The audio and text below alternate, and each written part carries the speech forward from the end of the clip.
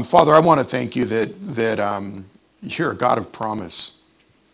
And when we discuss what is going on in Israel, that is really the result of who you are amongst the people in the earth. And God, I'm grateful that your chosen people are Israel, but that's not the only choice you made. And that's really amazing that you chose them to be a ministering agent to the world. And God, as we discuss this morning, pray that my words would be clear. I pray that we would be aware as a church, that we would not be fearful, afraid, uncertain, or uninformed. So God, give us grace this morning as we talk. And we ask this in Jesus' name. Amen. So as a Christian, I remember when I first got saved, somebody told me, pray for Israel. How many of you guys ever been told, pray for Israel? Do you know why? You know, because what I've found in the last couple of weeks is people have said, why Israel? And I've heard answers like, well, because God chose them. Well, that is part of the answer. You guys know that? By the way, we're a smaller group today because the women are all gone on retreat. So we probably have a few poorly dressed children in the children's ministry. And we have a bunch of men at home, presumably watching online, but we hope that. But that's why we're considerably smaller this morning, because all the ladies are gone. And we've got 30-some ladies up the mountain connecting with one another and with God. So, but as a Christian, I just remember being told that you need to pray for Israel. And now that I'm a pastor many years later, and I've studied some, I understand the why. But how many of you would say, I've been told that, but I'm not totally sure why? Anybody honest enough in the room to say, why is it so important to God, this? And Israel as a people is important to God, but God's nature and character is tied to them. That's what's more important. So we know that God is a God of promise, yes? So when God promises, what would you think if God didn't fulfill his promises? Is he a God that you could trust? So when we're talking about Israel and what's going on, that's some of what we're going to look at. So I've had several people reach out. Why did God choose Israel? Did the church replace Israel? Will Israel ever be at peace? Because it always seems like there's conflict in the Middle East. Why is Hamas bad? I've had that question as well. This has the potential of being politically charged, what I'm about to say. That's not my motive. Okay, but let me say a couple of things. God gave Israel the land. Okay, God gave Israel the land. So when we talk about our current administration, we talk about a two-party state. Now, for some of you who aren't politically oriented, that means that the Palestinians and the Jews would have legal right to the nation of Israel. That's not biblical. That's why that can't be something that we agree with. For those of you who don't know, like BLM, Black Lives Matter, they came out and made a statement that was pro-Hamas. I don't know if you guys know that. We also I was really happy to see our president actually say we are behind Israel. Because if I'm honest, I was worried about that because our prior president was, but 2 presidents back, he was not. And many of you are not aware of that.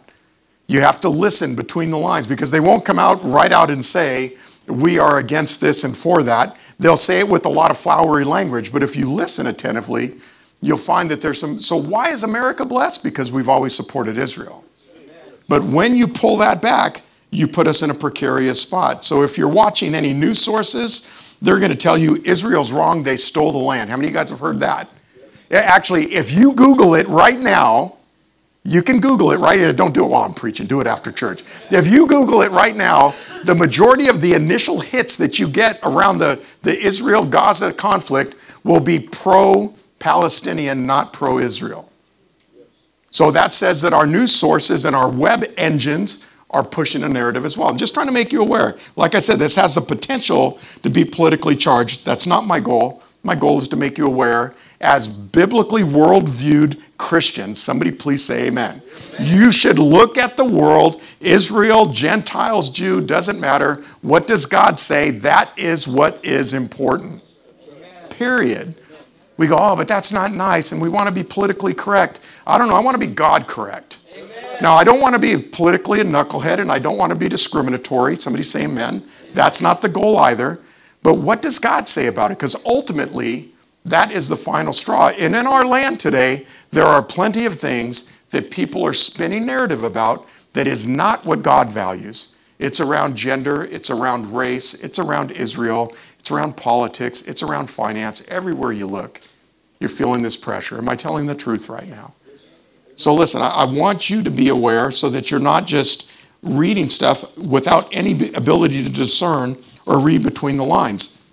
See, the political narratives that we're hearing, they cannot be accurate unless they line up with the scriptures. Amen. And that's a period. And that is how you should think as a Christian.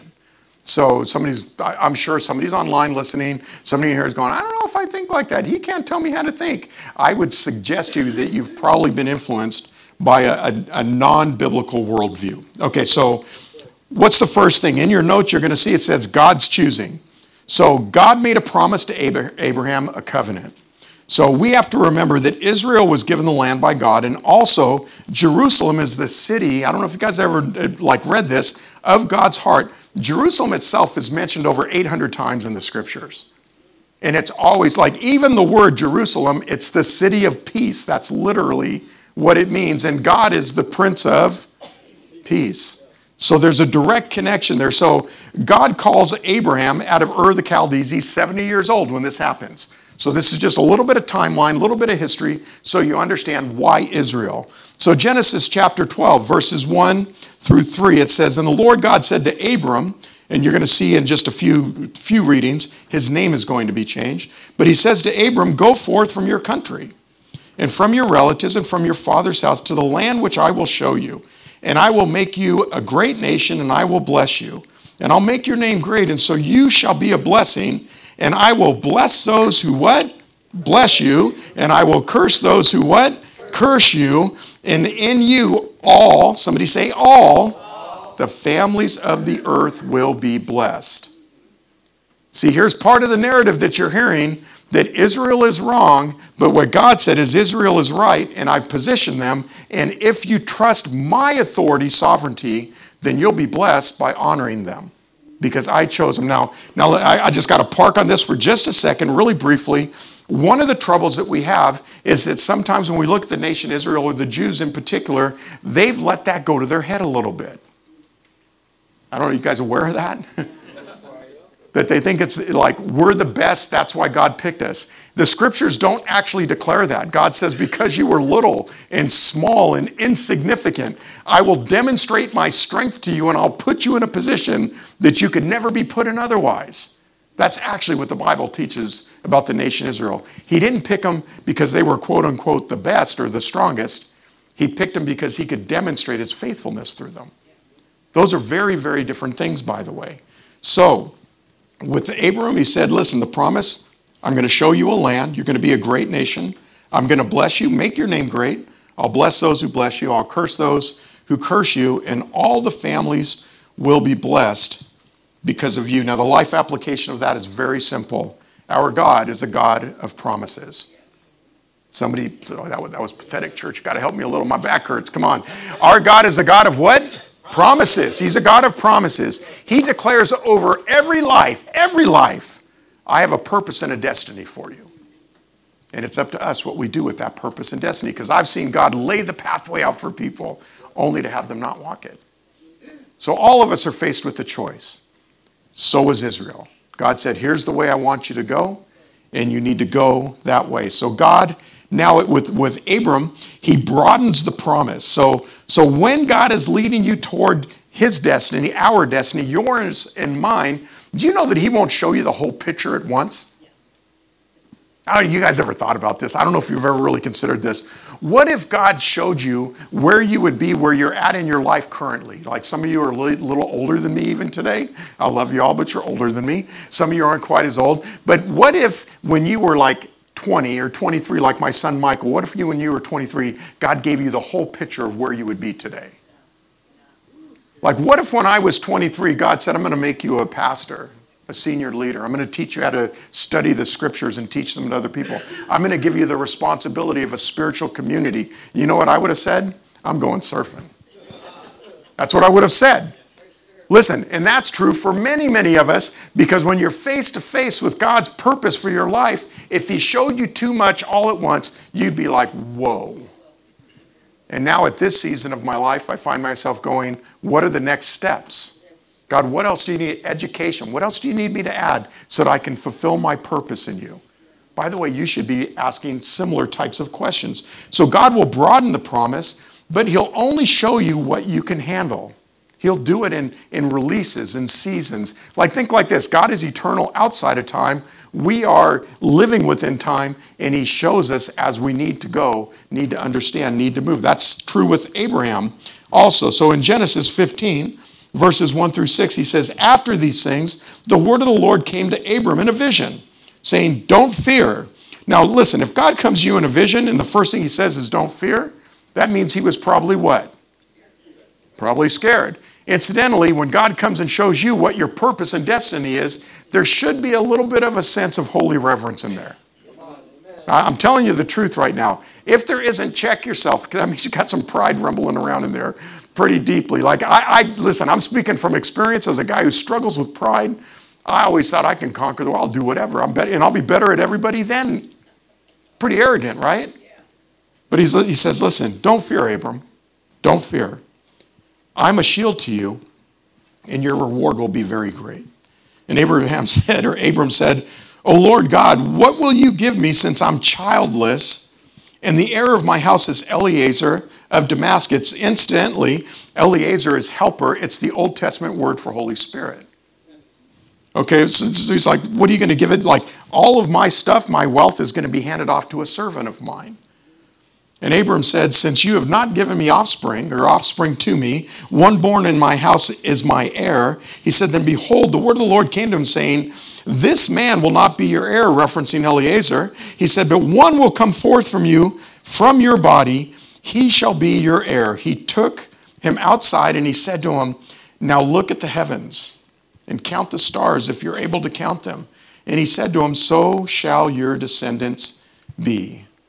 Watch this. Then he believed the Lord, and God, reckoned it to him as righteousness. Amen. Okay, I don't know if you guys have ever done this. I've gone to Sequoias, Yosemite, or someplace where it's dark and pretty, and there's not a lot of pollution in the air, and you look up. You ever tried to count stars? No, I'm being really serious. I did it one time, and I thought, I'm going to pick between those bright stars, that little teeny square. I couldn't do it. I couldn't count just in a little square of the whole sky, just a little square. I couldn't count them all. And God said of Abram, and understand, the language is picturesque. It's artistic. But he's saying, listen, you got to understand that my promise to you is that your inheritance will be broader than what you thought. Now, just by sheer numbers, is Israel the most populated people in the earth? No. But is the message of faith the most populated thing in the earth? The answer is yes. That's God being a God of promise. There are more Christians than any other faith system in the earth today. And that's been true for millennia now. Long, long time. That has been the case. So he says to him, listen, I'm your shield. I'm your great reward. I'm going to promise you an heir. And this one is really, really big. Don't miss this. He believed God, and it was reckoned to him as righteousness.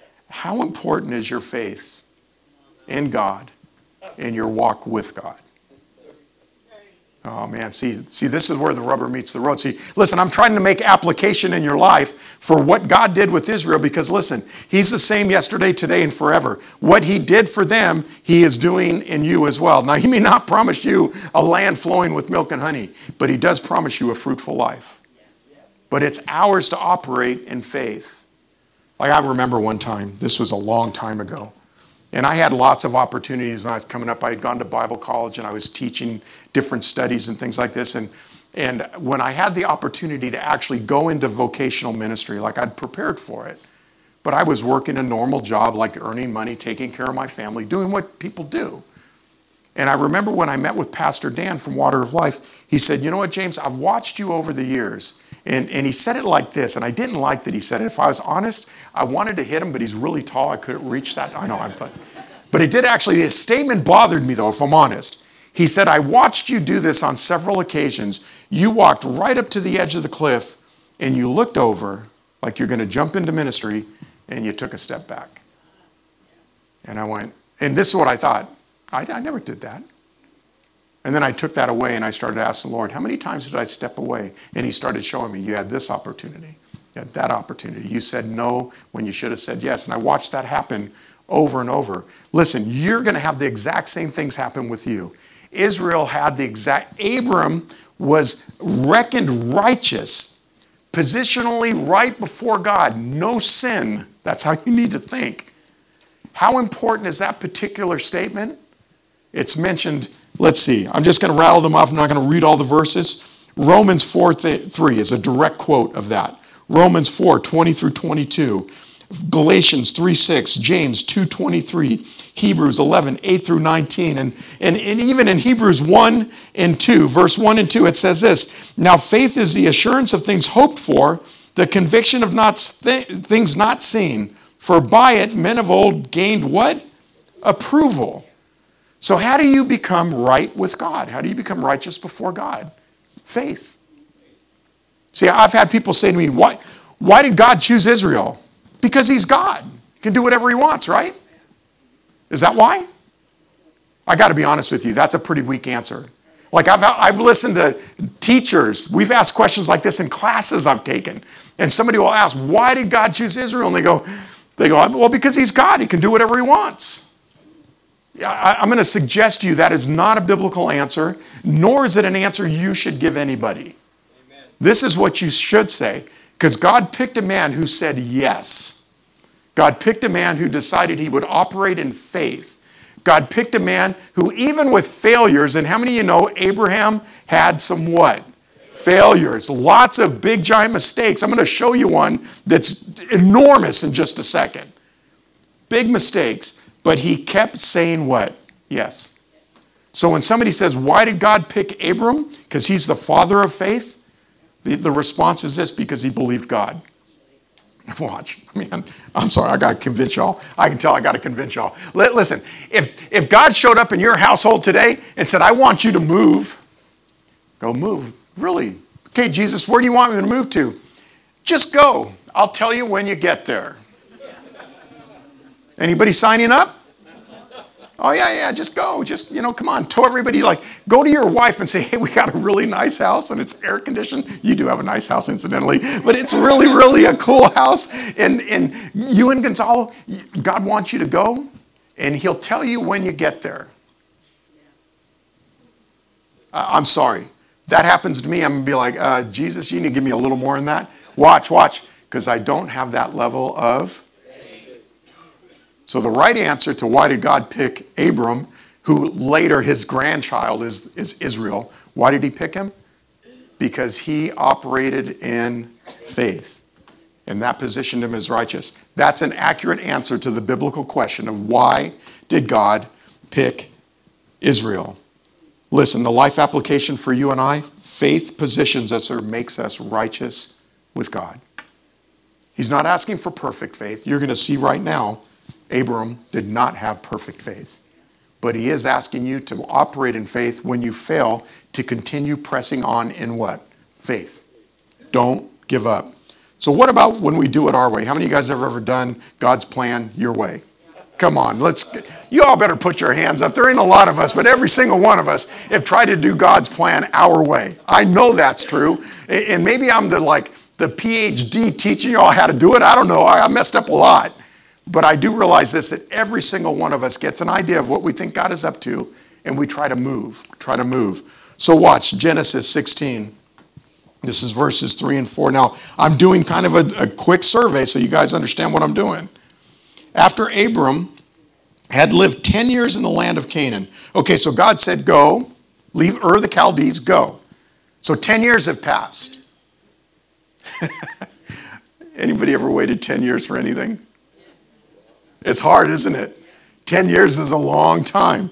So 10 years have gone by, and Abraham's wife Sarah took Hagar, that's their servant, the Egyptian, who's a type of the world, her maid, and she gave her to her husband Abram as his wife, and he went into her, which is sex, and she conceived, and when she saw that she had conceived, her mistress despised her in her sight. So what you've got going on is Sarah has not had a promised son, and so she comes up with an idea.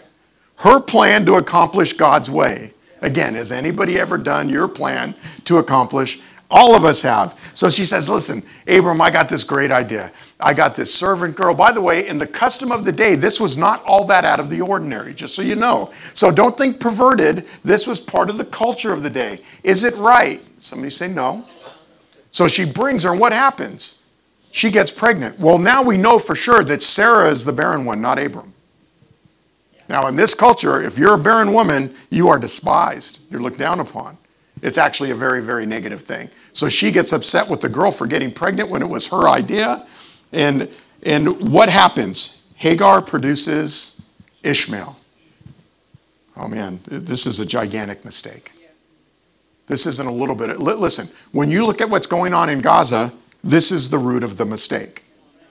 Most of us don't understand this, and we don't like to say it out loud because it can be misunderstood. But if you trace Islam back to Abram, they go through Ishmael. And if you trace Judaism back to Abram, they go through Isaac.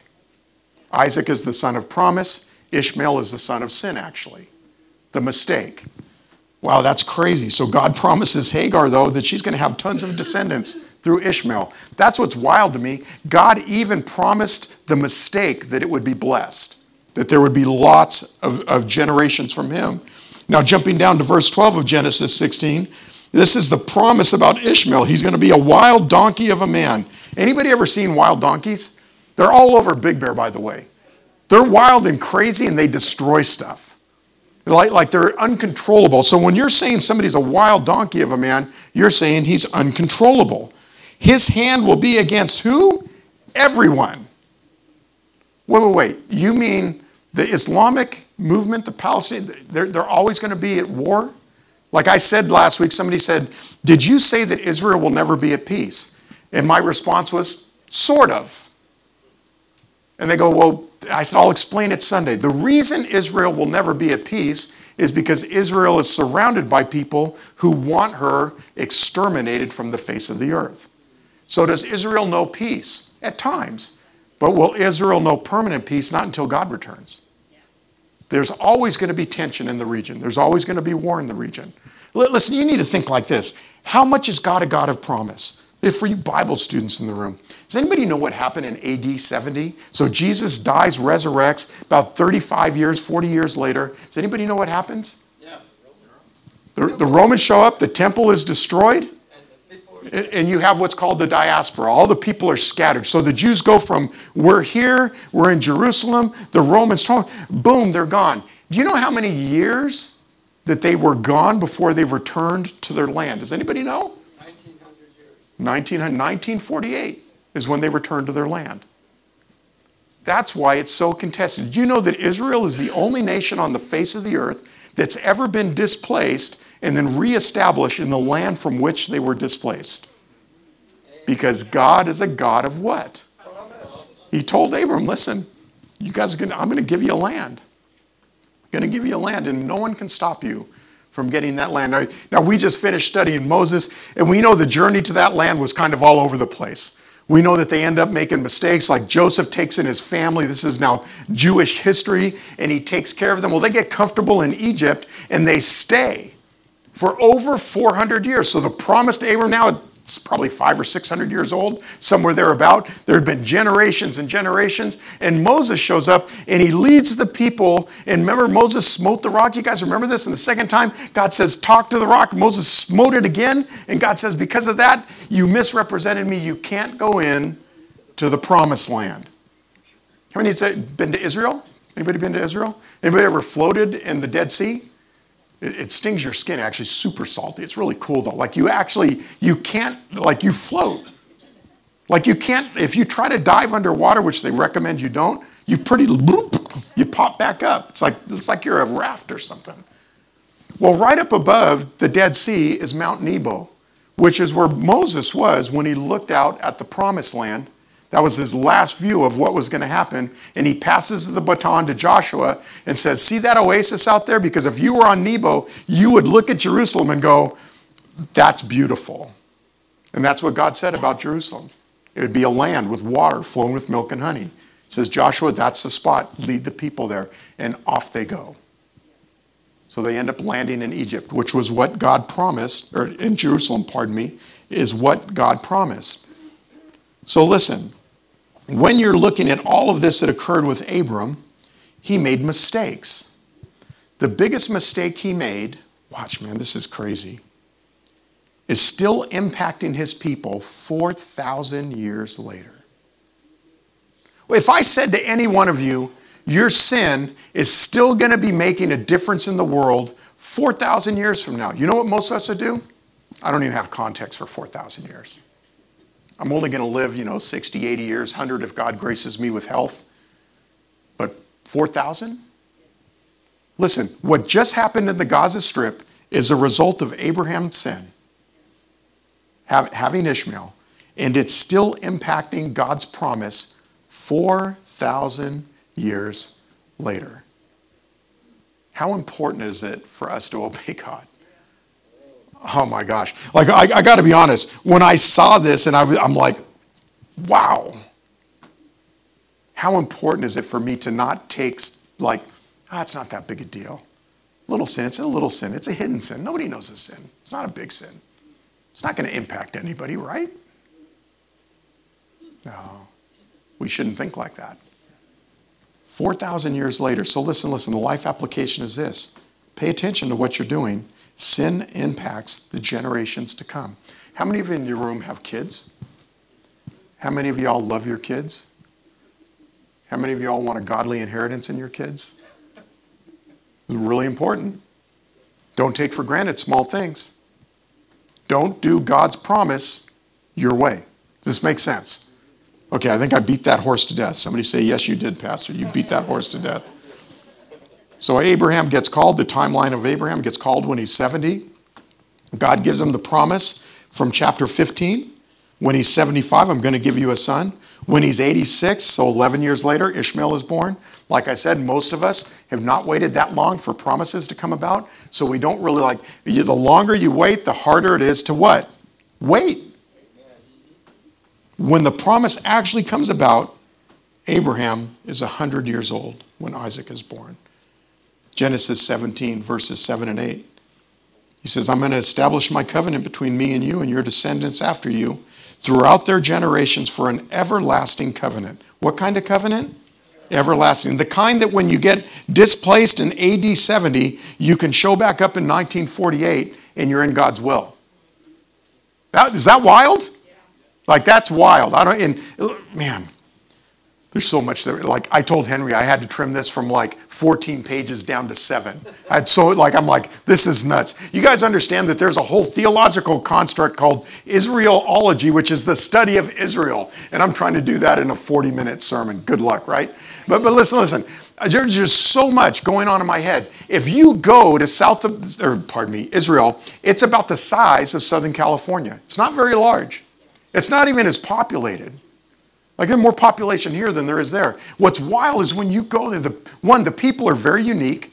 You have this touch of antiquity on top of modernism. So you'll have people with the phylacteries and the long beards and the curls and the whole thing. And you go to the wall and there's people praying like this and there's people partying. They're drinking and dancing.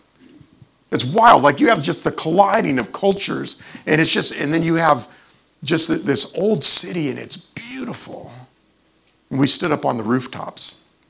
We were looking over the city and there was a Jewish rabbi, and he was teaching us. And he was talking to us about how important Israel is to the heart of God.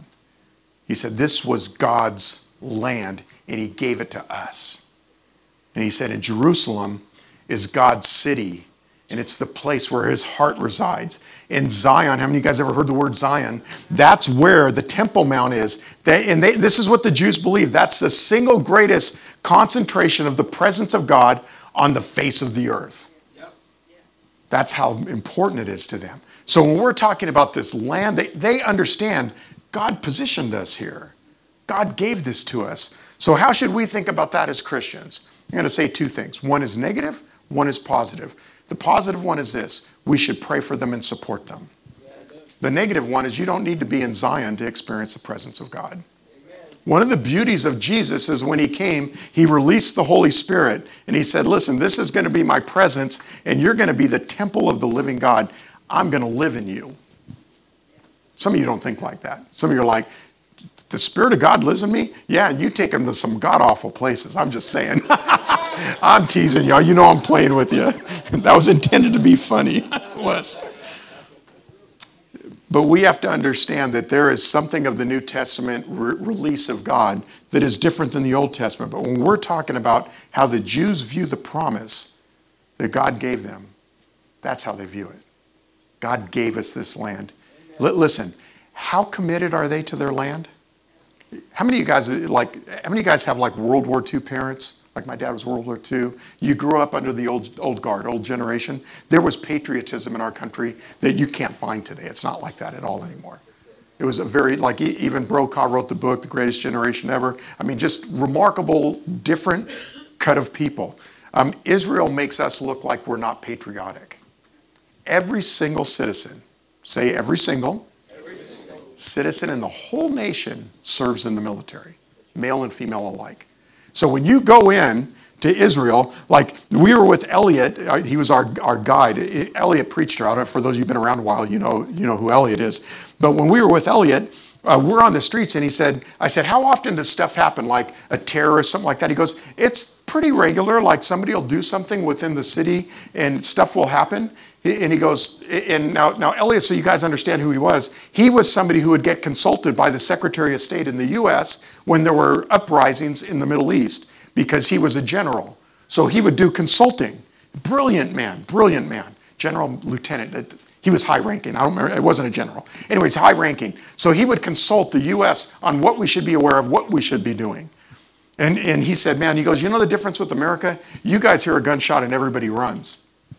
He said, we hear a gunshot because we're all trained. And he lifts up his shirt and we all carry. He goes, we run to the infraction, not from it. He goes, we just think differently. This is our land and no one's going to take it from us. So you have uproars with Netanyahu declaring war over this incident, which incidentally, it's the first attack of this magnitude. It should be this kind of response to it. But that said, they understand God gave this to us. No one's taken it. That they understand that. We as believers need to be prayerful in supporting that. Listen, I'm not saying I support war. I want to be really clear. But sometimes it's a necessary response. I don't want somebody misquoting me online or something stupid like that. Not promoting war. What I am saying is the attack requires a response. So Israel saying, this is our land, God gave it to us, we're not going to give it over. That is how it should be thought of. So when we look back at Abraham now, so I'm just kind of giving you modern and old, trying to give you a little bit of context. What we have with Abraham is in chapter 17, we know that Abraham's name is changed, as is Sarah's. So we see name and nature, that God is changing who they are. The covenant of circumcision is implemented. Incidentally, just a little aside on circumcision. Circumcision is actually, by New Testament standards, a matter of the heart. By Old Testament, it was physical circumcision of the foreskin. Now, incidentally, how would you know if somebody was or was not circumcised? I think everybody's running around with pants on. You get the point I'm making? There would be no way for you to know other than your commitment to God and the way that you behaved in community. There'd be no way to know. So it's important that we understand what we're talking about when we're talking about this. But God implements it. It's a binding agreement between God and Abraham. And again, he changes Sarah's name. And then in the middle of all of this, now mind you, Abraham made a mistake. He goes into Hagar. They have Ishmael. Abraham himself says this. What about Ishmael? Because listen, this is the narrative you're hearing today. Well, what about the Palestinians? How come they don't have right to the land? How many of you guys have heard that? Okay, you guys are killing me. You got to react a little bit. There's only 30 of you here this morning. Got to react a little bit. Has anybody watched the news at all? Yeah, no, trying not to, and you're probably the better for it. But the reality is that they are presenting like, why do they have the right to the land? And the bottom line is because God gave it to them.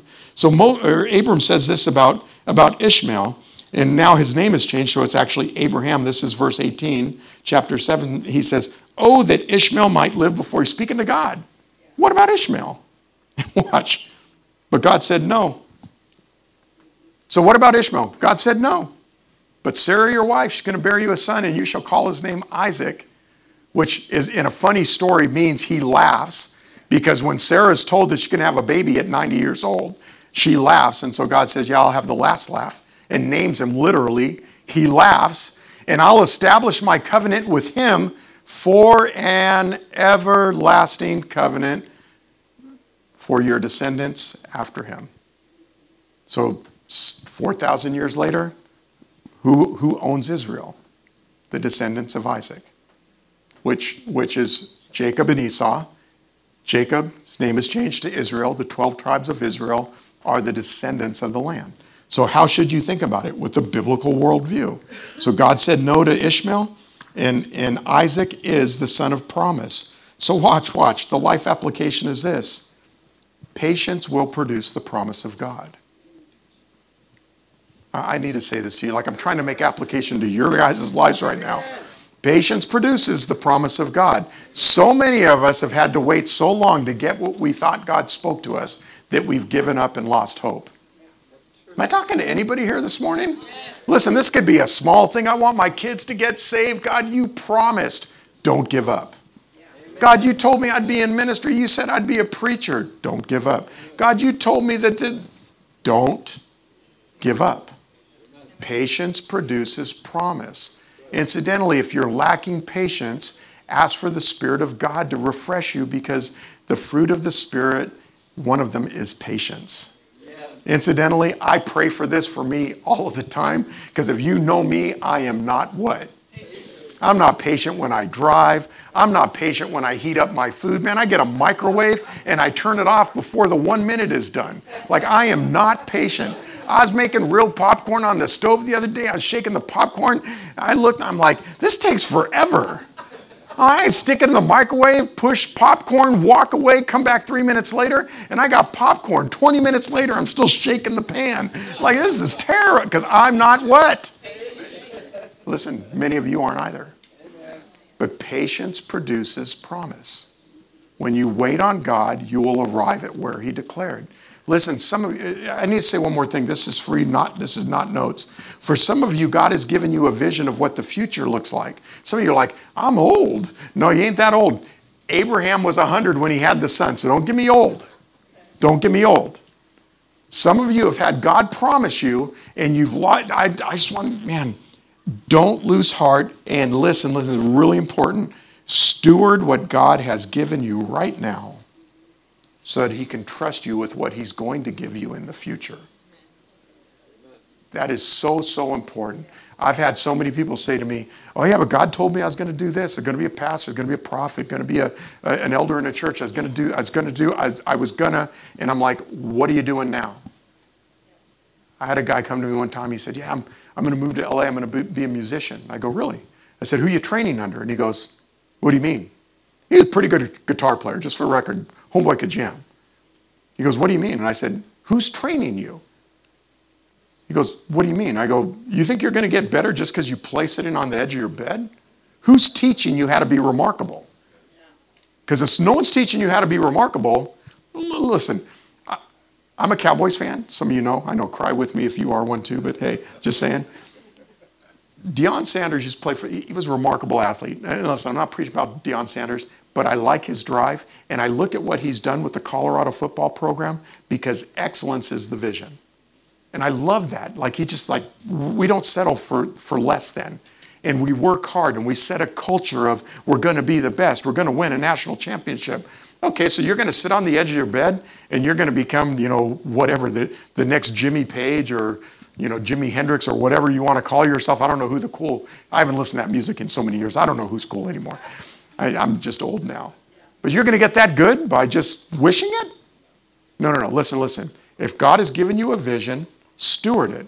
If it requires education, get educated. If it requires skill, find somebody who can impart it.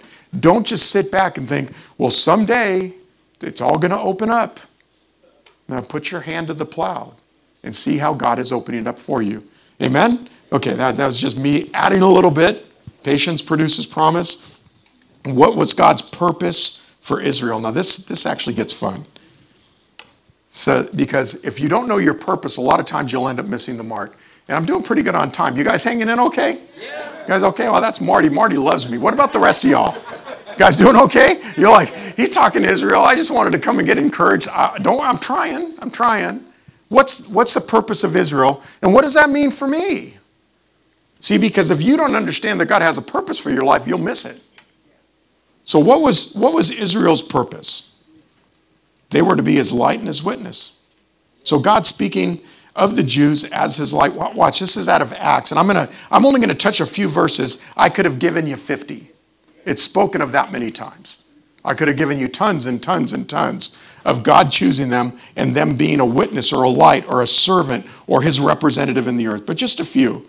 This is Acts chapter 13, verse 46. Paul and Barnabas, incidentally, now Paul is preaching to the Gentiles. Remember, he's the apostle to the Gentiles. So one thing we draw really quickly is Paul and Barnabas, that means the gospel has gone from the Jews outward further. Super important for you to understand this. It wasn't just for the Jews. And he spoke out boldly and he said, it was necessary that the word of God be spoken to you first, since you've repudiated and judged yourselves unworthy of eternal life. Behold, we're turning out of the Gentiles. So he's speaking to the Jews. It was given to you. Now it's going to them. Verse 47. He says, For so the Lord has commanded us, I've placed you as a light for the Gentiles, that you may bring salvation to the ends of the earth. And when the Gentiles heard this, and they began rejoicing and glorifying the Lord, and as many as had been appointed to eternal life believed. How many in the room are Gentiles? Let me ask it different. Anybody in the room Jewish? I don't think there's a single person in the room who's Jewish by descent. So listen, that's all of us in the room. Jesus decided you're part of the family. Now you can get excited. Woohoo! That's what you should be saying. Because you got grafted in, invited in, included. You're adopted. You're heirs and joint heirs. You're no longer like the stepchild. You're part of the family of God today. Incidentally, this is free too. Somebody's going to get mad at me. I always get comments when I say this.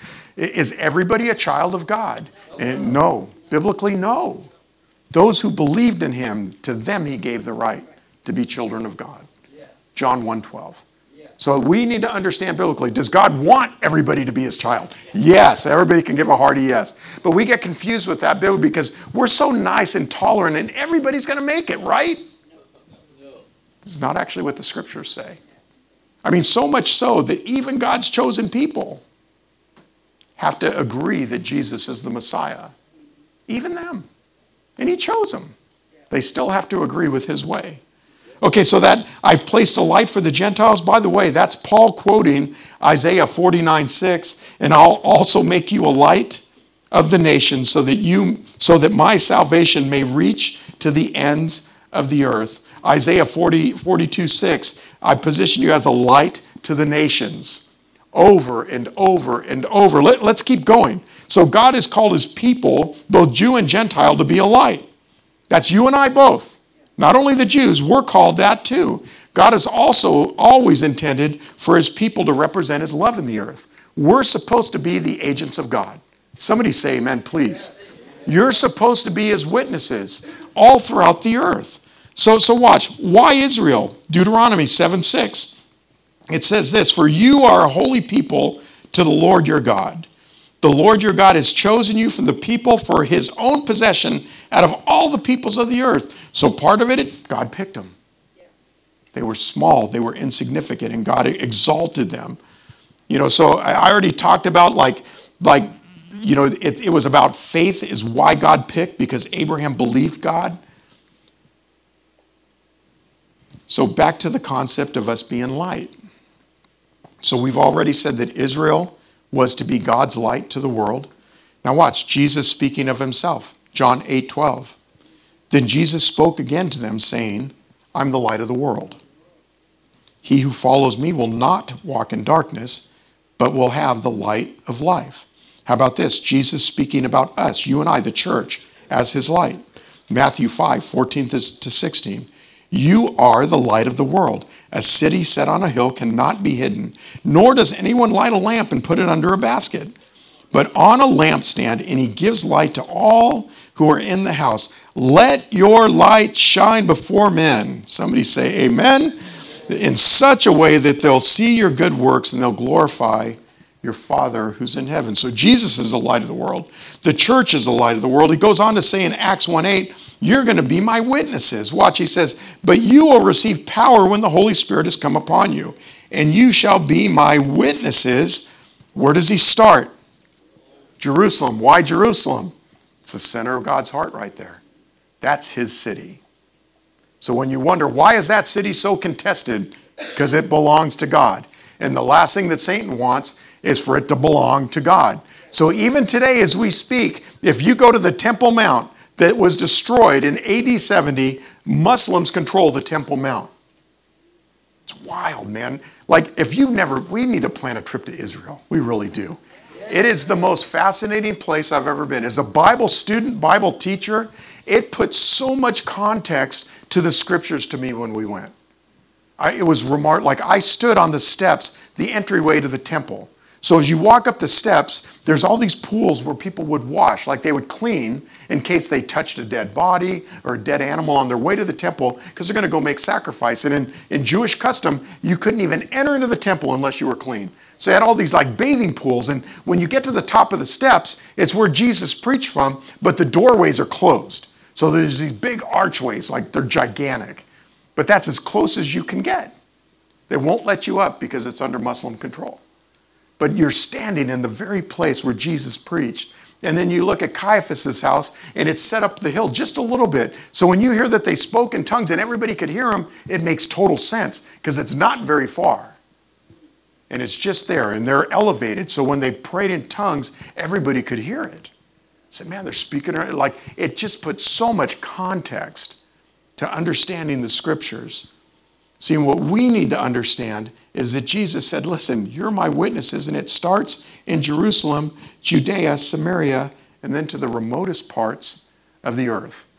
Now, we should all say amen to the remotest parts, because if you do the math, we're probably some 8,000 or 9,000 miles away from Israel, something like that, and we would be considered the remotest parts. So, you know, like as Americans, we're so like narcissistic. We think, well, the remotest parts of the jungle somewhere. No, compared to this time, we're the remotest parts. We are thousands of miles away, millennia away, a couple of millennia away from us experiencing the release of the goodness of God. Like we just have to put context to it, that endeavor to be witnesses, to be light, to be the representatives of Jesus was given from when Jesus ascended. And now it's ours to carry forth. Man, I got to ask you a question. How you doing with shining your light?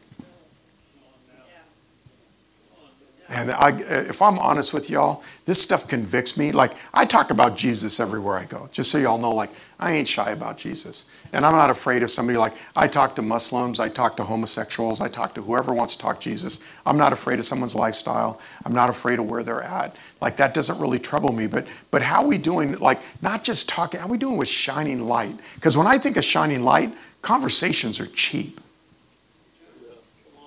Can I be straight up with you? Listen, when he said, go from Jerusalem, Judea, Samaria to the remotest parts of the earth, I don't think he was saying, go out and just talk about me. He said, bring the kingdom, demonstrate the what? The kingdom. What was the kingdom? The release of God's presence, his goodness. You saw people get healed and prophesied over and set free and demons being cast out. You saw all this ministry. And then we do this. We go out and talk to our neighbors and say, you should come to church. Not bad, by the way. But do you think that's really what God meant? Do you think that he really meant just ask people to come into your comfort zone? Ooh, I just told on all of us, didn't I? Because the reality is I don't think that's ever what it is. Listen, church is ordained by God. Please, listen, I'm a pastor. I love church. I know God did it. I know it's his idea. It's his way to equip the saints. Well, like it says in Ephesians 4, I get the purpose. But for us as believers, God said, go and be light, salt and light. Your life should be tasty. Your witness should be evident. Your service should be evident. Man, people need your love, your help. Help them. I love what somebody said, man. He said, man, I'd rather see a sermon than hear one any day. I'd rather that you walk with me than merely point the way. Man, that is what we're called to. So when you're saying, what happened with Israel? God said, you're to be my light to the whole world. And they said, nope, this is about us. And God said, okay, well, we're going to have to put you on the back burner. And Jason talked some about the jealousy of God because we're going through Romans on our midweek service. And listen, did God do away with Israel? No. Listen, some of you have heard this term, replacement theology. Anybody heard of replacement theology? Listen, that the church took the place of Israel? That is unbiblical and ungodly, and I'd go so far as to say satanic. It is not from God. It is not a biblical proposition at all. We were grafted in, and he made out of the two one, thus making peace. Amen. The Bible does not teach that the church replaces Israel. God's not done with Israel. And our job is to be witnessing agents, not only to other Gentiles, but to the Jews as well. Amen. Incidentally, we are having Jews for Jesus come out on Good Friday. We're going to do a Seder on Good Friday this year. So we were talking about it in staff, and I said, I'd like to do something that's fresh, something different. So we called them. They're going to come in. So Good Friday, expect to come. We're going to have something a little bit out of the ordinary, but a Seder is the Passover, and they do all of the demonstration of salt water and bitter herbs and all that. It'd be really cool. Looking forward to doing it. That was a shameless plug for Good Friday. Okay, so let me wrap this up. I have said to you on many, many, many, many occasions, don't measure what's going on by America. Watch Israel. I've said this to you over and over. Watch who? Israel. Oh, but the economy in the United States is so bad, and we've got ungodly presidents. And listen, I liked Trump as a president. I liked his policies. It's fine. But did I think he was a believer? I didn't. I don't know. Only God ultimately knows his heart. But I see enough cockeyed stuff in his life. I'm like, I don't know about that. That doesn't seem like. But I look at where we're at today, and I'm like, man, we just keep pushing the envelope, calling evil good and good evil. We keep it. So my prayer for our next administration is, God, put somebody in who has a conviction of your values. Because, man, like a couple weeks ago, we announced to send people to the school board meeting to talk about the homosexual agenda and the sexuality being promoted in the schools. And I'm not sure who was able to make it. I was out of the state. But, man, my hope is that we start opening our voices and saying no to evil. Like if we don't, listen, I'm not saying fight every battle. But I'm saying there are some that you have position to fight, and you should. And I can tell you on behalf of the educators in our church, they would give you a hearty thank you for saying something. Because they talk to me and they say, hey, could you be praying for me? They're asking me to teach this. They're asking me to do this. And it's conviction, like, I'm a believer. I can't teach this. This stuff's ungodly. How do I do this and not lose my job? And I'm of the opinion this. If you're in that spot, God put you there. It's not to fire you. It's so that you could be a light. Amen. In a dark place. Hello? So you educators, I love you and I pray for you guys because you're in the thick of it. I understand that. Listen, we are called to not just stick our heads in the sand, but listen, watch Israel. In particular, watch Jerusalem. You see uprising in Jerusalem, you should pay attention. For those you want me to get all eschatological on you, you're like, what's that word even mean?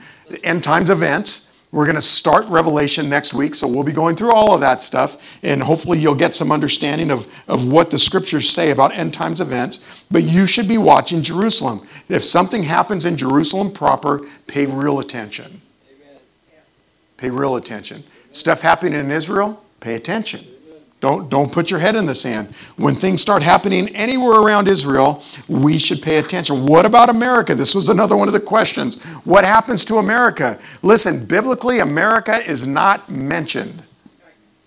And you have people argue, oh, it's this, it's that. You know, you get into replacement theology and America becomes the New Jerusalem, which, hello, we're failing miserably then, I'm sorry to say. I mean, just honestly. No, so listen. What happens to America? We're not mentioned.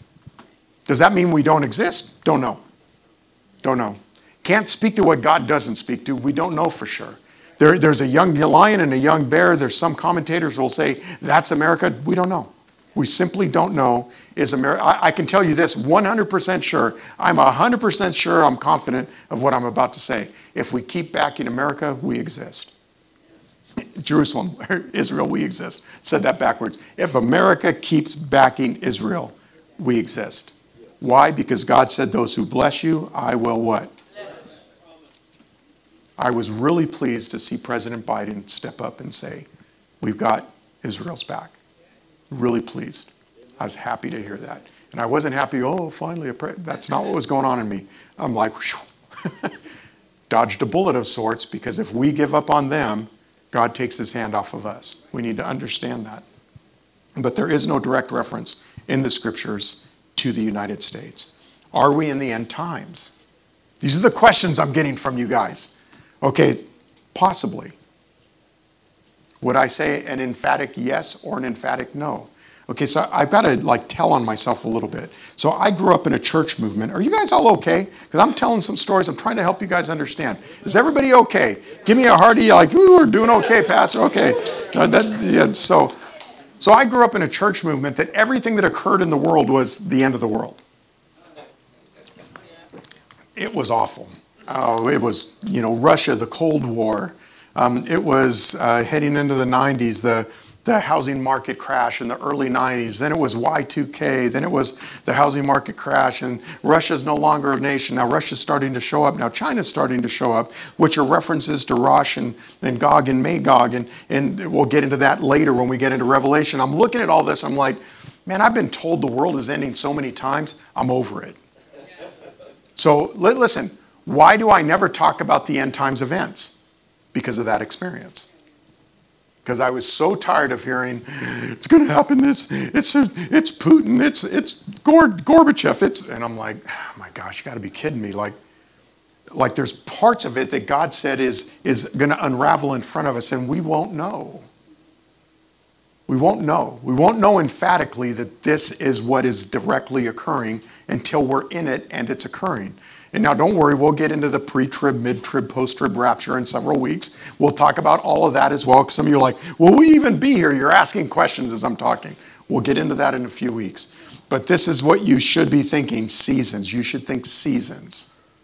Watch, this is Jesus speaking, Matthew 24, verse 4. And Jesus answered them and he said, see to it that no one misleads you. By the way, I had 30 years of people telling me, it's going to happen. See to it no one misleads you. In other words, you should know enough about it that if I'm wrong, you would be able to call me out. That's how much you should know about it. It's not a passing thought. It's an important thought. Verse 5, he says, for many will come in my name saying, I'm the Christ, and they'll mislead many. And you'll hear of wars and rumors of wars. See to it that you are not what? Okay, for some of you, when I talk about this stuff, you're like, oh, this stuff freaks me out. I don't like it. I told God all my life, I don't want to be here in the end times. Man, what a glorious time to live. Now, what a glorious time to live. We see more release of the Spirit of God in this day and age than ever before in history. We shouldn't be frightened by that. We should be privileged by it. Could it get hairy and scary? Yeah, it could. But we should not be afraid of, if God chose you to be here for such a time as this, there's purpose. See to it, verse 6, that you are not frightened. For those things, what must take place, but that is not yet the end. For nation will rise against nation, kingdom against kingdom, and in various places there'll be famines and earthquakes.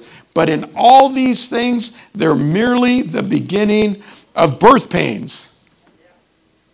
Ladies, how many of y'all had a baby? You didn't know what day, did you?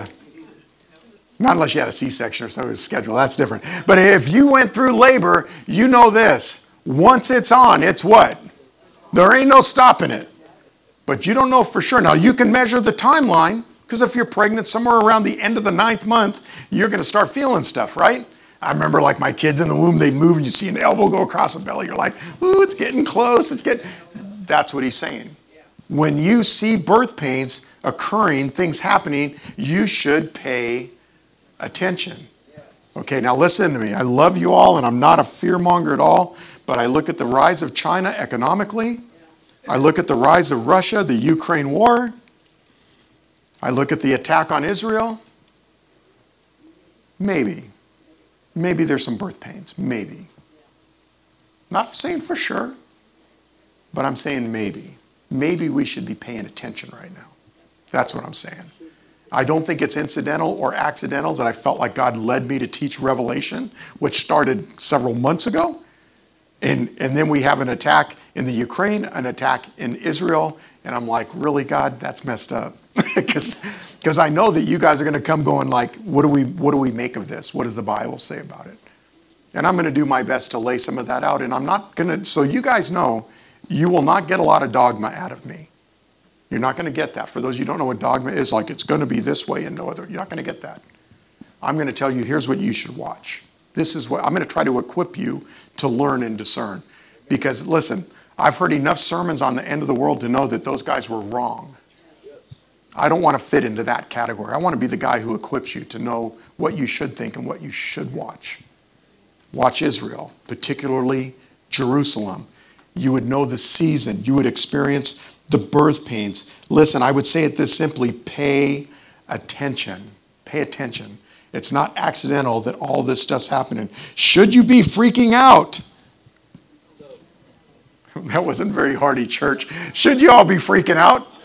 No. Watch. This is what Jesus said about it. This is in Luke chapter 21, verse 28. He said, but when these things begin to take place, straighten up and lift up your head. Don't go running around, whoa, oh man, I can't believe it. This is so scary. I don't know what's going to happen. I'm freaking out. No. Lift up your heads. Listen, because your redemption is drawing near. Listen, we ain't living for this life. Somebody help me out. Man, I told somebody the other day, man, I can go home anytime because this life is rough. Wake up in the morning and body's all hurting. Can't even get out of bed. Go to tie your shoes. Can't reach the laces. Am I talking to anybody? Well, listen, I'm not saying I want to be gone. I love my kids and my wife and I love my church and I love getting to do what I do. But if Jesus decides to take me home, I'm okay. Now, I went and celebrated my buddy's life last Sunday after church, and good friend, he passed young. And there was a part of me that missed him just deeply, and there was another part of me that was just straight up jealous. And I'm not lying when I say that. I was like, man, he lived for Jesus, and he's there now. And this is what I think. I'm going to join you again. I can't wait to eat whatever, some big turkey thing with him and Jesus, because that guy could cook. So listen, Jesus said, look up, don't freak out. Look up, don't freak out. What's our role in the end times? Pray. That's your first thing. You should do what? You should pray. You shouldn't get afraid. You should pray. You should also be light. We talked about this, didn't we? Jesus was light. The church is light. Israel's intended to be a light. We should be light. Acts 1:8, we should be witnesses. We should be servants of the Most High. What should you be doing in this time? How important is readiness? And I'm going to close with this. So Matthew chapter 25. So Jesus is telling them, listen, when all those wars, all of that stuff's going to happen, it's just the beginning. You should pay attention. And then he goes on and he tells a parable. Now, anytime Jesus told a parable, it was told for people who believed. Like everybody thinks this, that a parable is told so that you would understand an analogy. That's not biblically true. He said, actually, if you were trying to figure out, he said, it wouldn't be revealed to you. He said, I spoke in parables for the people who believe. This is what Jesus said, right on the heels of, you should pay attention. Verse 1, he says, and the kingdom of heaven will be comparable to 10 virgins who took their lamps and they went out to meet the bridegroom. 5 of them were foolish, 5 of them were prudent. For when the foolish took their lamps, they took no oil with them. But the prudent took oil in flasks and with their lamps. Now while the bridegroom was delaying, they all got drowsy and they began to sleep. But at midnight there was a shout, and behold, the bridegroom come out to meet him. Now, so that you guys understand some context of what's going on, when there was a Jewish wedding, the way the wedding happened is when the father of the bride said, it's now. Or pardon me, father of the groom said, it's now. So there could be a wedding thing going on. Like my daughter's getting married in May. We know what time the service is starting. We know how many people are coming. Well, I know how much it's going to cost me, and it's painful. I know those things. That's not what's going on here. What's going on here is, well, I was going to say you to you, but you guys are both men, so I got to use a guy and a girl. So you and you, because you're actually married. So you two are going to get married, and you know how you know when the wedding's going to happen? When the father shows up and goes, Michael, it's now. Call them all. It's now. It's going to happen right now. Now, why do they have lamps and oil? It's the light. There's light being shown. And there's preparation. And watch, he goes on. He said, then those virgins, verse 7, who trimmed their lamps, the foolish said to the prudent, give us some of your oil, for our lamps are going out. So you got some who were ready and some who what? Weren't. He said, but the prudent answered, no, there will not be enough for us and for you too. Go instead to the dealers and buy some for yourselves. And while they were going away to make the purchase, the bridegroom came, and those who were ready went in with him to the wedding feast, and the door was shut. Later, the other virgins came, saying, Lord, Lord, open up to us. And listen, if you ain't catching it, this is a scary parable. Amen. This ain't light duty. You got to get what's going on. He said, but he answered them, truly I say to you, I don't know you. Because they weren't, prepared. They weren't prepared. He says, be on the alert then, for you do not know the day or the hour. So if I were to stand up here and say to you, this is the end, you shouldn't listen to me anymore. Just being really honest with you. But if I were to stand up here and say, maybe you should have some oil in your lamp, that might be really smart right now. Maybe you should be ready. Maybe you should be prepared for the return of Christ. Maybe you should be watching enough. Maybe, listen, I'm going to say it in a way more positive way, way more. Maybe you should be willing to drag as many of your ungodly friends and family into heaven with you. Maybe you should be willing to speak and love and encourage. Like I love what, I'm going to brag on my son for a second. You're going to get annoyed with me. My son, I find him preaching to all his buddies right now. A year ago, I was asking y'all to pray for him because he'd been a knucklehead. A year later, I'm watching him like my nephew Darnell got baptized last Sunday. He got baptized because Michael kept, dude, you got to get right with Jesus. Dude, and we baptized, our church baptized him last Sunday. And I'm like, what an honor is that?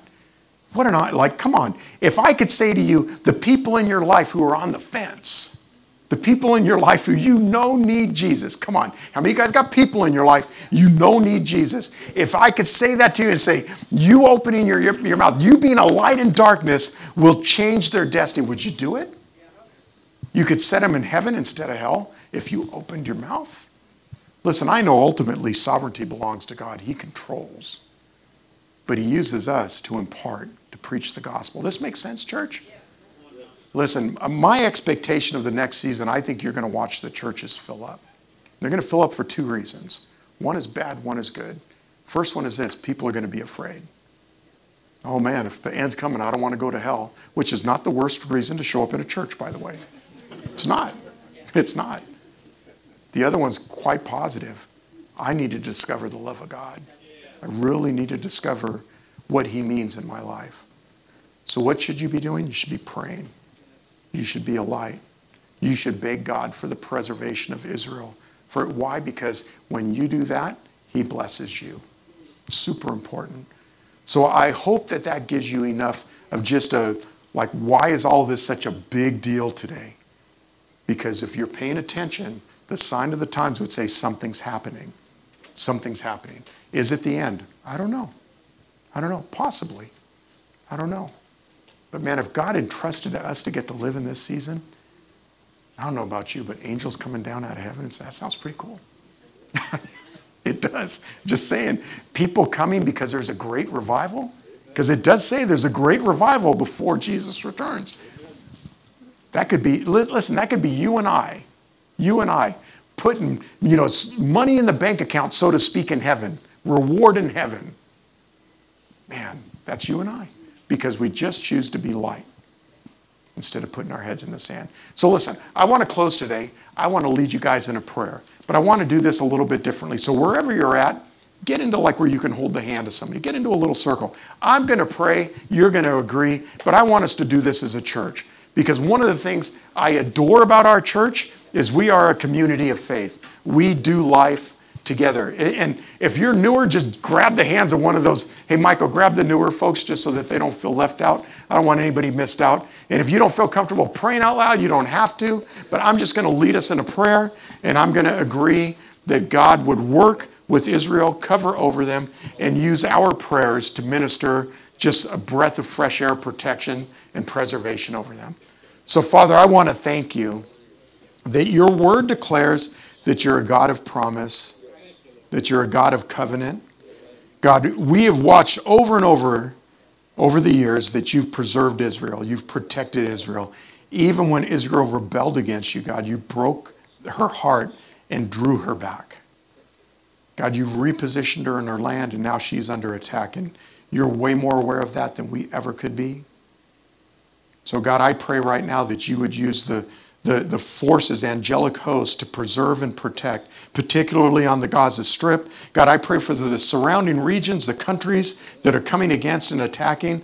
God, that you would ruin their plans, that there would be confusion in their ranks as they try to set up the next potential retaliation or attack against Israel. God, I pray for families of all people, Muslim, Christian, Jew, who've been impacted by this war and they've lost loved ones.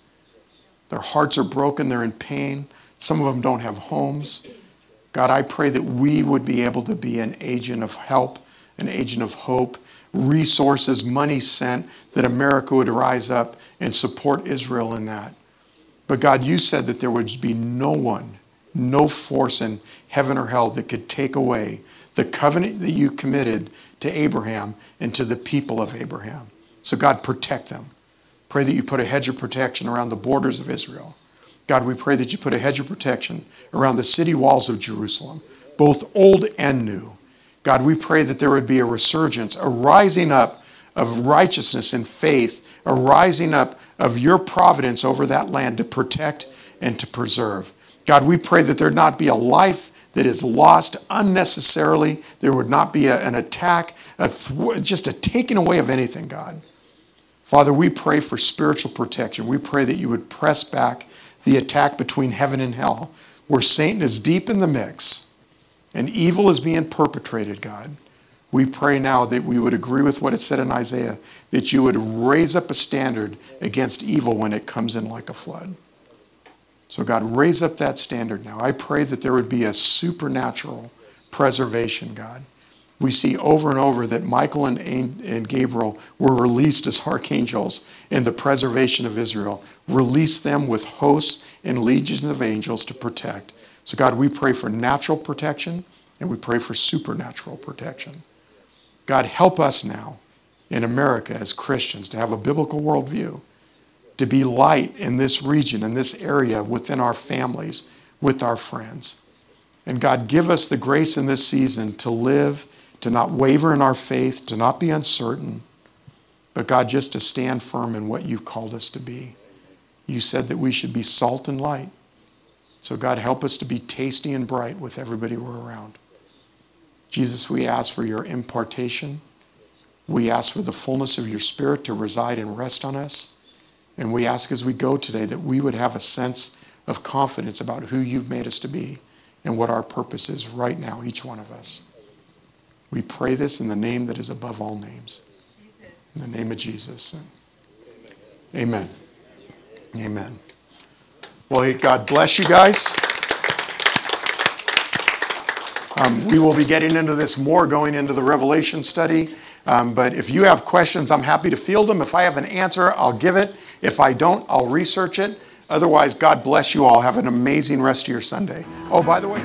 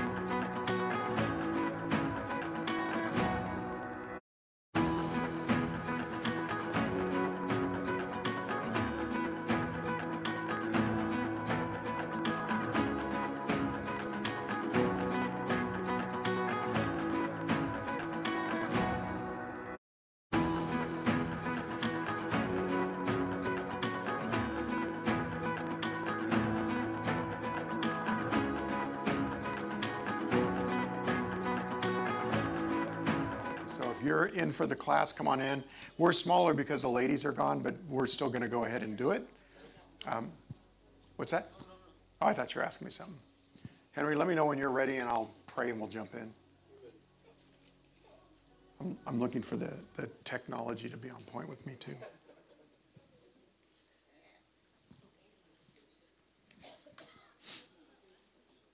We're good? No, tell me when. When? All right. All right, so let's go ahead and pray, and then we'll jump into today's study. And want to recap a little bit, like where you guys are at, if you have questions or homework stuff. But let's go ahead and pray. So, Father, thank you that we can take a look at words. We can take a look at rejection, the power of it, how much it can impact us, and sometimes even unaware. So, God, I pray for open hearts and open understanding. Holy Spirit, we invite you to connect the dots, because when we talk about topics like this, they can be really deep and wide. So help us not to be guarded, particularly not with you. And help us to be open to what it is you want us to discover. And God, when it's all said and done, we want to be people who are walking in freedom and living out the truth that those whom the Son has set free are free indeed. So be with us today in all that we do. We ask this in Jesus' name. Amen. Amen. So how is everybody doing with homework? Are we up to snuff on homework? Give me a thumbs up if you're up to snuff on homework. Henry is the only person who raised his hand. So no one else is doing their homework? Actually, could I borrow your book real quick? I left mine in the office, so I think the last thing we assigned, my bad, I didn't put it in this one either. Well, let me ask this. How are you guys doing on reading the scriptures, like using the who I am in Christ? You guys using that okay?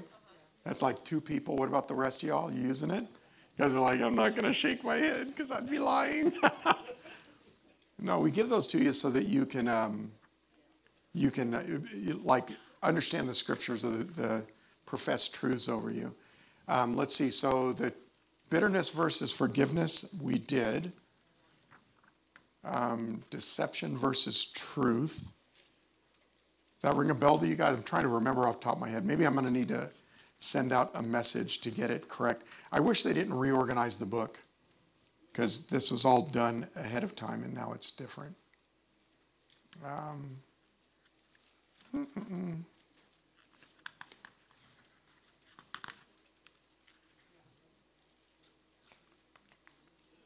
Yeah, so let's do it that way. Henry, we have a list of people in the class, correct? Yes, sir. Okay, so what I'm going to do is I'm going to send out the page number so you guys have, because I'm looking at this and it's not, the dots just aren't connecting. And it's probably because I just preached, to be honest with you. But we can send out a message like Tuesday or Wednesday this week and let you know, like, this is where you should be through or at with the homework. Any questions with homework that you have done? Anything not clear? Anything that you think, I don't know what I think of that? Or is everybody good so far with what they have done? Okay, everybody on my right's talking to me. I love it. What about the rest of y'all? Y'all good? A simple head shake. Okay. So I don't want to beat a dead horse, but I want to be available to answer questions should you have them. So with that, how was the prayer time? Very good. I heard great reports about it.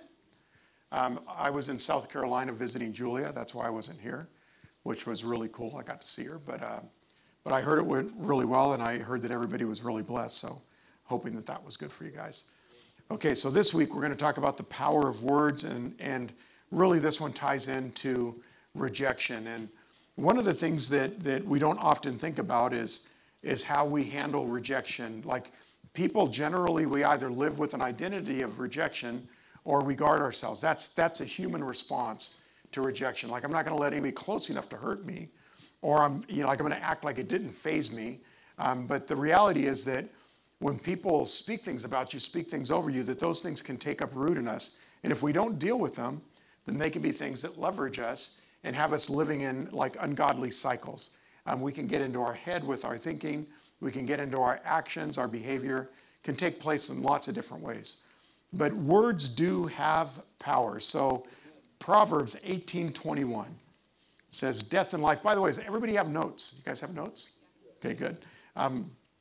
Death and life are in the power of the tongue, and those who love it will eat its fruit. And the idea there is if you love death, you'll eat the fruit of death. And if you love life, you'll eat the fruit of life. So death, the realm of death, the state of death, a place of death, and life is life flowing, fresh, giving. So the fruit of our lips can be good or bad. And you can judge the fruit of your lips by the people that are around you often. If you look at if people shy away from you or if they seek you. When people seek you out, that means that your words are fruitful. When they avoid getting counsel from you, there's just a way for you to measure it. That they might think maybe you're being too harsh or whatever. They'll avoid you. So it's important for us to be, and I've said this many times, to be self-aware. Because if you're self-aware, then you can know, like, Holy Spirit, what are you up to? And how come when I spoke with these people, they avoided me? Or how come they didn't come to me for counsel? Whatever. You can measure it is what I'm saying. In Luke 6:45, it says, the good man, out of the good treasure of his heart, brings forth what is good. And the evil man, out of the evil treasure, brings forth that which is evil.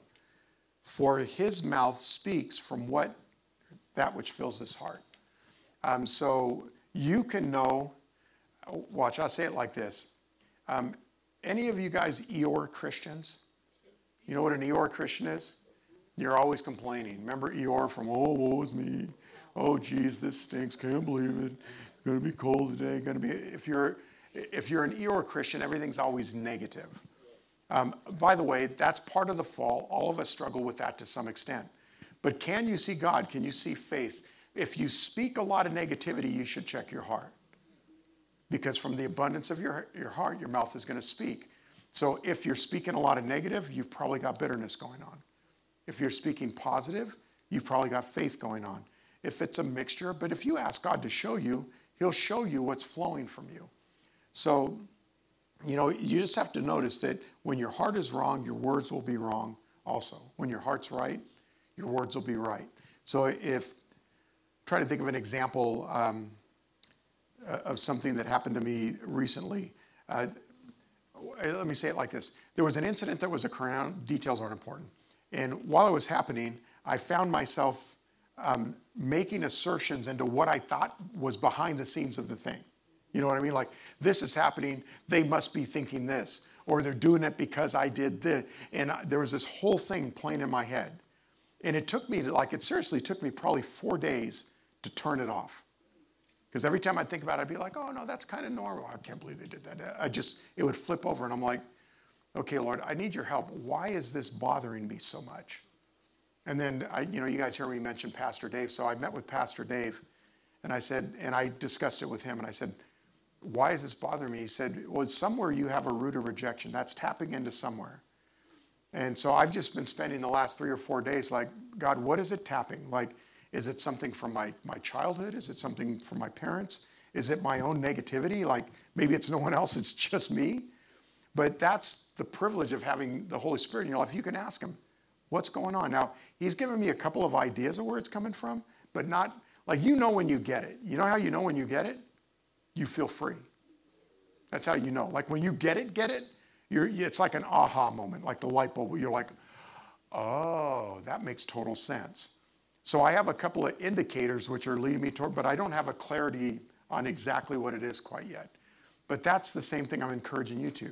There might be things where you react, your words, your actions, your behavior, your manner, but in actuality, you need to check your own heart. What's going on inside so that I can understand how to behave differently outward. But there is no question. If your heart is wrong, your words and your actions will be wrong as well. If your heart is right, your words and your actions will follow. So warnings about words. So the Bible has a lot of warnings about how we speak, what we say, what we think. I believe in your notes you have the scripture references, and mine I'm going to read the scriptures, but I'm going to do this a little bit quick. So arguing, this is one of the warnings about words, 2 Timothy 2:14. He said, remind them of these things and solemnly charge them in the presence of God not to wrangle about words, which is useless and leads only to the ruin of the hearers. You ever gotten in an argument with somebody and other people are watching and it makes them off as well? That's what it's saying. Like, don't get in the wrangling about arguing over words. It'd be better for you to just leave it alone than to wrangle about it. What about coarse jesting? Like, you guys have those friends that everything they do is foul? Anybody have a friend like that? The words that come out of their mouth, or it's language you wouldn't kiss your mother with. You know what I'm saying? Like, it's bad. It's bad language. It's bad thinking. This is what it says in Ephesians 5:4 about coarse jesting. He says this. He said, there must be no filthiness or silly talk or coarse jesting, which is not fitting, but rather the giving of thanks. So when you find your heart going negatively, the way that you exchange that is you give thanks. So like, I'll do it from the front sometimes. Come on, church, let me hear your voices. What I'm saying to you is say something of what God is doing so you don't get stuck in what life is like, because life can make it feel like God's not doing anything. We know that's never true, but if your experience is so much that it feels limited, you've got to break that pattern. So what I do when we're together in worship is I encourage you. Hey, like, come on, tell God. Tell him how beautiful he is. Tell him how glorious he is. Give him thanks right now. Father, we praise you. We thank you. I did that driving down this morning while I was coming to church, because I knew I had a lot of material to teach the service, and I knew I wasn't going to be able to cover it all, and I felt unequipped. And I was in my head, this is going to be bad. I'm not going to be able, they're not going to understand. That's what was going on in my head while I'm driving. Okay, so this is what I did. God, thank you. I'm being honest with you. So this is not arrogant. This is just, God, thank you that you gave me intellect. Thank you that you gave me the ability to study this out. Thank you that whatever I say, your Spirit can work with. Thank you for the time I was able to study. Thank you for the connections I did make. Thank you that you're going to use me this morning to change hearts. God, I pray that there would be clarity. Pray that there would be encouragement. I pray that you would tear down distractions, divisions, blindness, that you would help us to just get a picture that you're a God of promise. I prayed like, I'm telling you what I prayed. It may not have been those exact words because I was doing it while I'm driving. But that's what I just wanted to like, God, I need you to shake off this sense that I'm not prepared, because I'm prepared.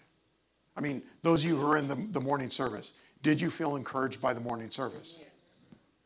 Okay, so clearly I wasn't in left field. But when you're grappling with that, you've got to do something to change it. Well, thankfulness is the way that you unravel the wrong thinking, the silly talk. Like, for me, that was so, like, I'm talking to myself. I'm talking myself out of preaching well. So you've got to take every thought captive. What about being critical? Anybody struggle with being critical? Man, I told you guys, I got a PhD in this, and I ain't never been to school for it. I'm serious, like, I'm really good at being critical. And I honestly, I pray about this often, but Galatians 6:1, it says, if someone falls into a sin, is that everyone? Yeah. All of us fall into sin. It says, forgivingly restore them or him, saving your critical comments for yourself. Now, are they doing it in the version I'm reading or the version that I usually use? Okay, so I'm going to read from the screen because my notes have different, I use different stuff. But I'll read from the screen going forward so that we're all on the same page. But this one says, brethren, if anyone is caught in a trespass, you who are spiritual, restore such a one in a spirit of gentleness, each one looking to yourself, so that you too will not be tempted. So the idea is this, that anytime you're pointing a finger at somebody, there's three pointing back. I don't know if you guys have ever heard that. So when you're critical of somebody else, there's other people being critical of you. When you bless, you get blessed. When you're critical, you get criticized. So operate in a pattern of blessing. What about flattery? Proverbs 29, verse 5, flattery. A man who flatters his neighbor is spreading a net for his own steps. Okay, so Michael and I went to buy a car yesterday. Man, this is like the epitome of flattery. You seem like a smart guy. Oh, shut up. Because like the guy comes out and he says, listen, here's the deal. Like, I'm losing $4,000, like $3,800 on this car. If I sell it to you for that price. And I go, I don't think you're telling me the truth. And he goes, it's right there on the paper. I said, I know. And I still don't think you're telling me the truth. And you could tell he was like, how dare you? And so Michael and I get in the car and we start to drive away. I said, before we hit the freeway, they'll call us. It was like 10 seconds later, ring, ring, ring, ring. Why don't you come back? Listen, and I'd already coached Michael. I said, listen, tell them we're going to get lunch and we'll call you back. That way we can have lunch or a cup of coffee, we can talk, and we can decide whether or not we're getting railroaded or not. And after we talked, I'm like, kind of think we're getting railroaded. So let's just bow out gracefully, and if they call you today, because I'm sure they will, that's their job, then we'll hit them with where we really want to be, and they can say no, and we'll keep shopping. Or they can say yes, and we get a good deal. But flattery, the guy's like, oh, you seem so, whatever. Okay, but don't use flattery. When you use flattery, you set yourself up for your own trap, is what it's saying. What about lying? So these are warnings about words. What about lying? Should we lie? And he says this, he says, an evildoer listens to wicked lips.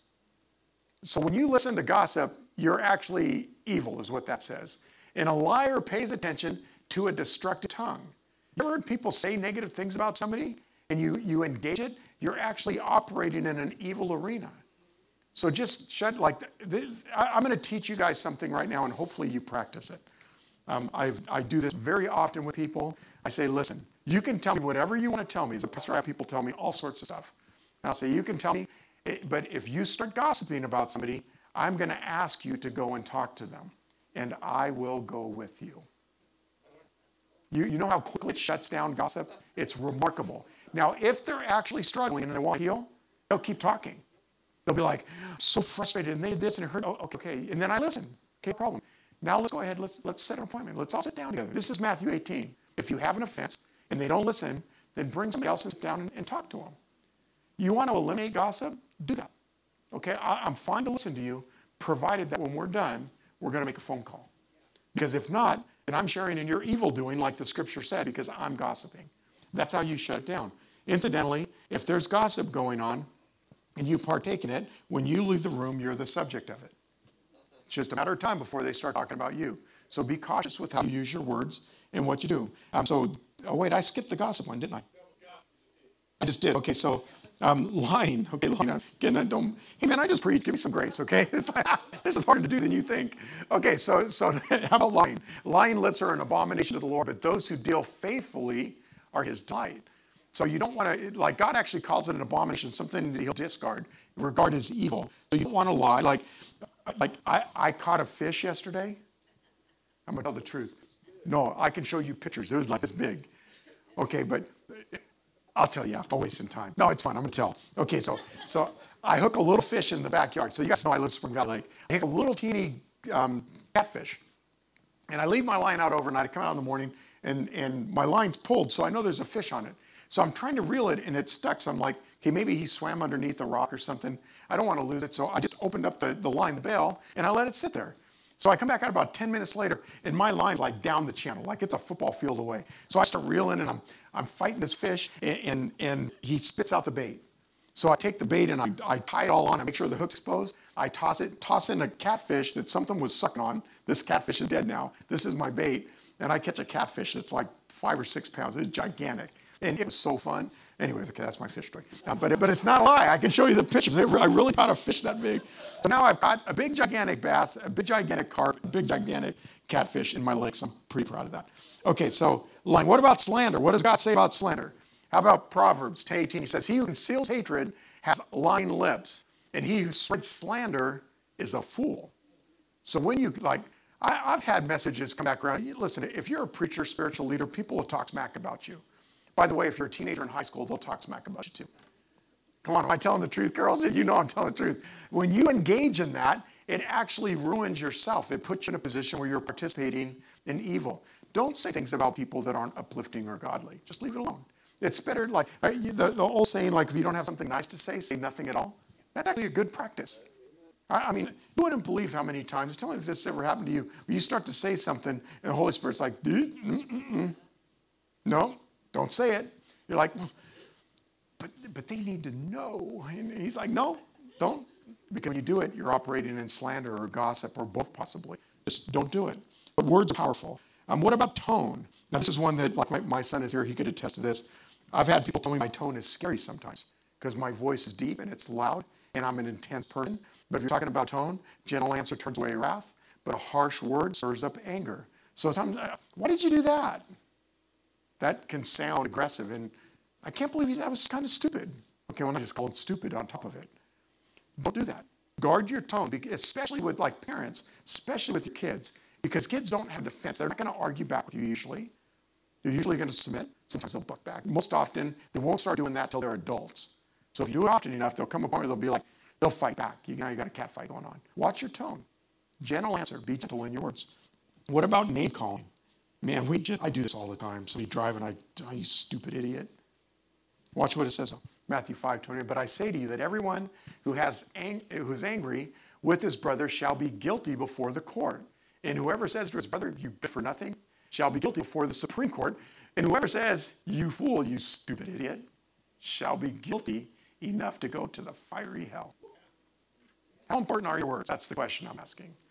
So listen, when you lose control of your words, what that says to me, to us, to me personally when I assess myself, something's wrong inside. Something's not aligned with the Spirit of God inside.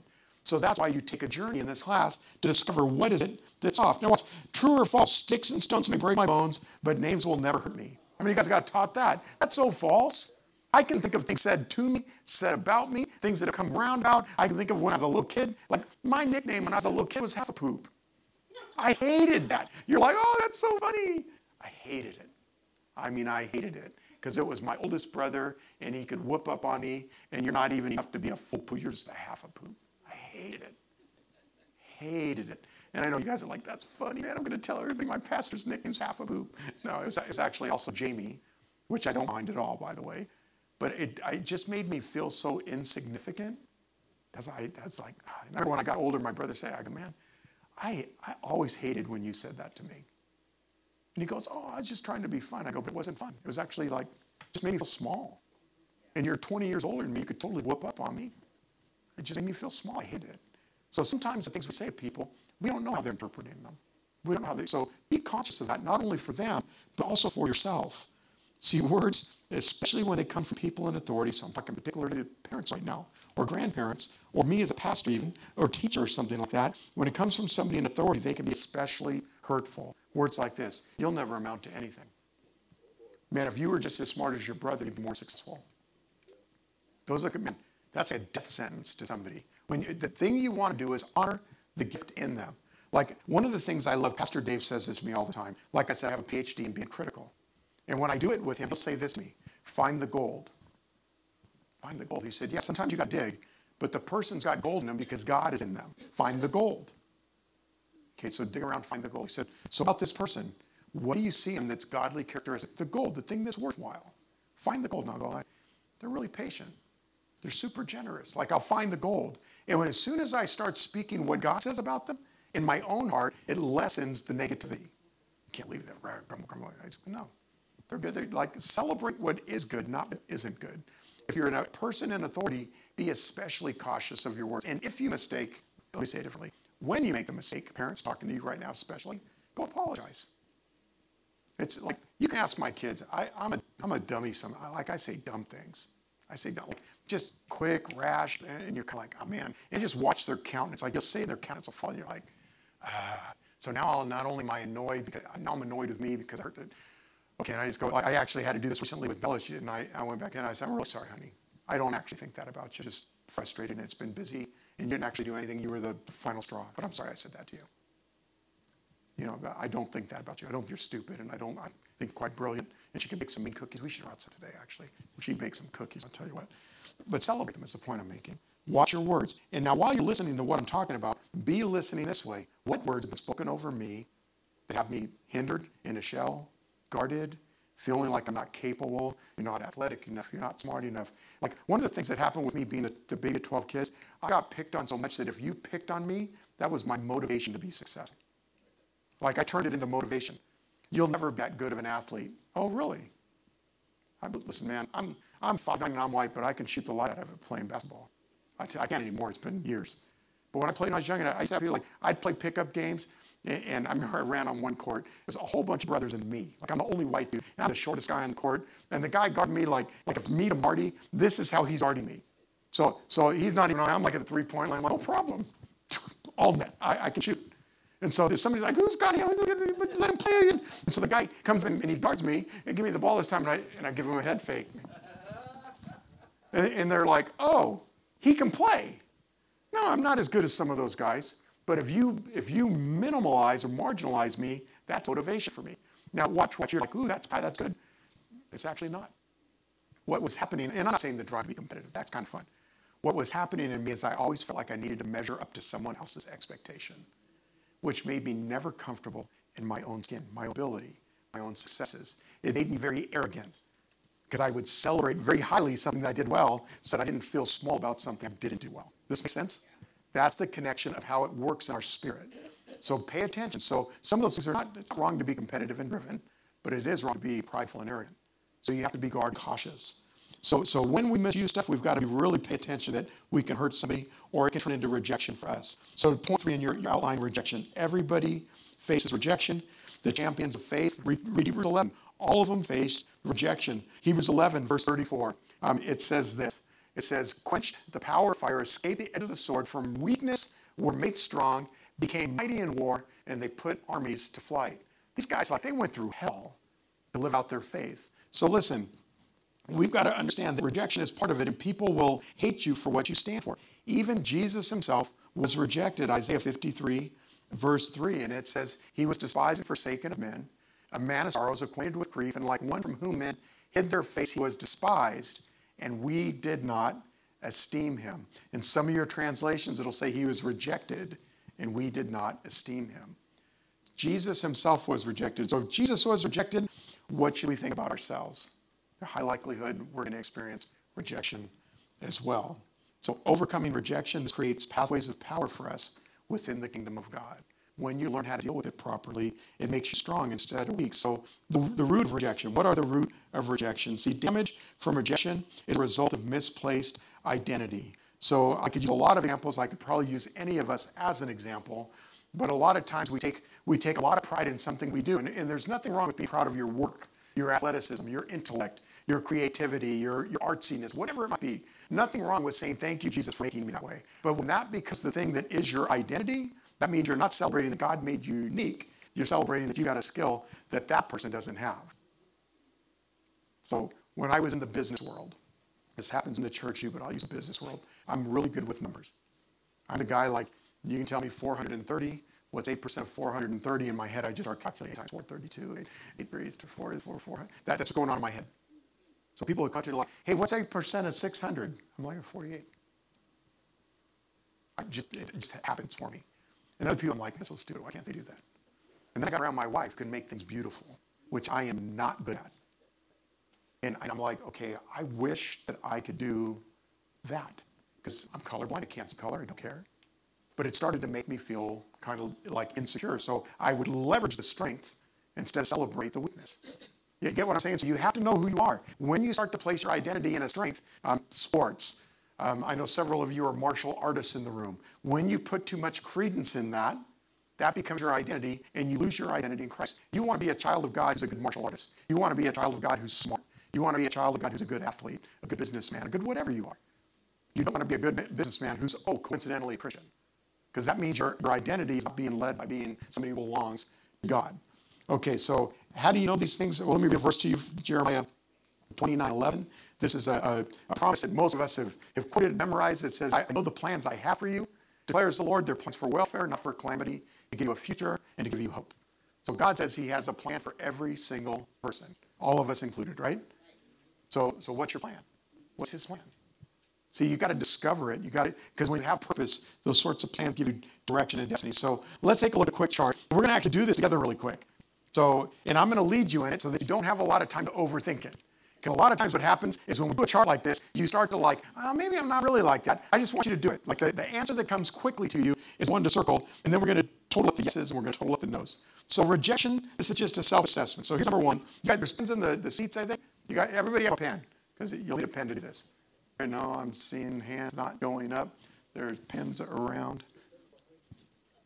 Yeah, there's some on the backs of the seats. Let me look at the music stands. Sometimes they have them. I usually have one on my podium. But anybody else need a pen? Or for those of you, I didn't show the bucket of pens. Okay, let's do it, though, because it'll take long. Everybody's walking around.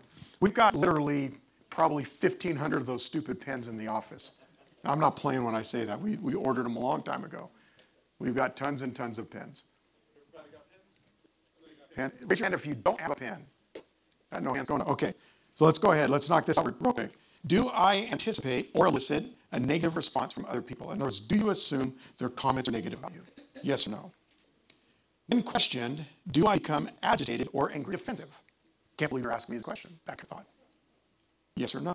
Do I need to be considered an expert on almost everything? Ooh, man. Are you a know-it-all? Man, I'm failing so far. I don't know about the rest of y'all, but I am. Am I known for being argumentative? Is everything an argument? Everything he'll die on? Do I believe that I'm on a higher spiritual plane, that my opinion should be favored above others? Been a Christian longer, like they know that stuff I've done, how often I've served. Like I'm on the prayer ministry. I've trained underneath Caesar. They should be talking to me. I look at Caesar, that's why I use them. How about this? Do I experience marked mood swings? Happy, sad, happy, up, down, energized, no energy. Marked mood swings.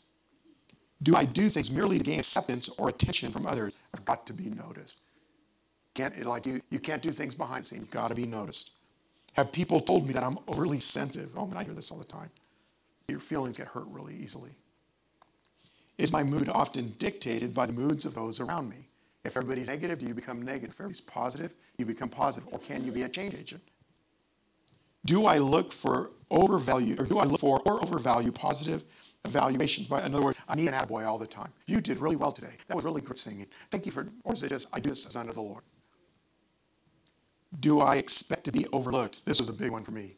Baby at 12 kids, I always thought nobody even listens. Even as an adult man, I'm talking recent, within the last 5 or 6 years, nobody listened to me. I remember we were in the thing with my family one time, and we were talking about something that was spiritual. I'm the only educated person in this area. All my family is believers, but I'm the only formally educated person theologically in my family, and no one wanted to listen to me. Oh, I was so hurt. And I'm like, okay, why am I hurt? It was kind of ridiculous, but I assumed that baby probably doesn't know anything. So do I expect to be overlooked? Do I require special encouragement to participate in anything? Oh, come on, you should come. It'd be really great. We'd use your help. You're really good at this. You should help. People need to beg you to be involved. Do leaders consider me inconsistent or unreliable? Are your yeses yes? Are your no's no's? Or can I count on you to show up and do what you need to do? Do I seldom attend Bible study, social gatherings, or blend in with others because I see myself as different? They just don't understand me. I don't fit in here. If they really knew me, I don't fit in here. Right? It's the negative talk. Do I base my personal value on how well I perform? In other words, if you don't do well, then you failed. But if you do well, then you're valuable. Do I measure my personal value by the amount of spiritual insight that I have? Okay, so total up your yeses and your no's real quick. How many yeses did you have? How many no's did you have? Because these are indicators of how much negative rejection type stuff you've got going on in your life.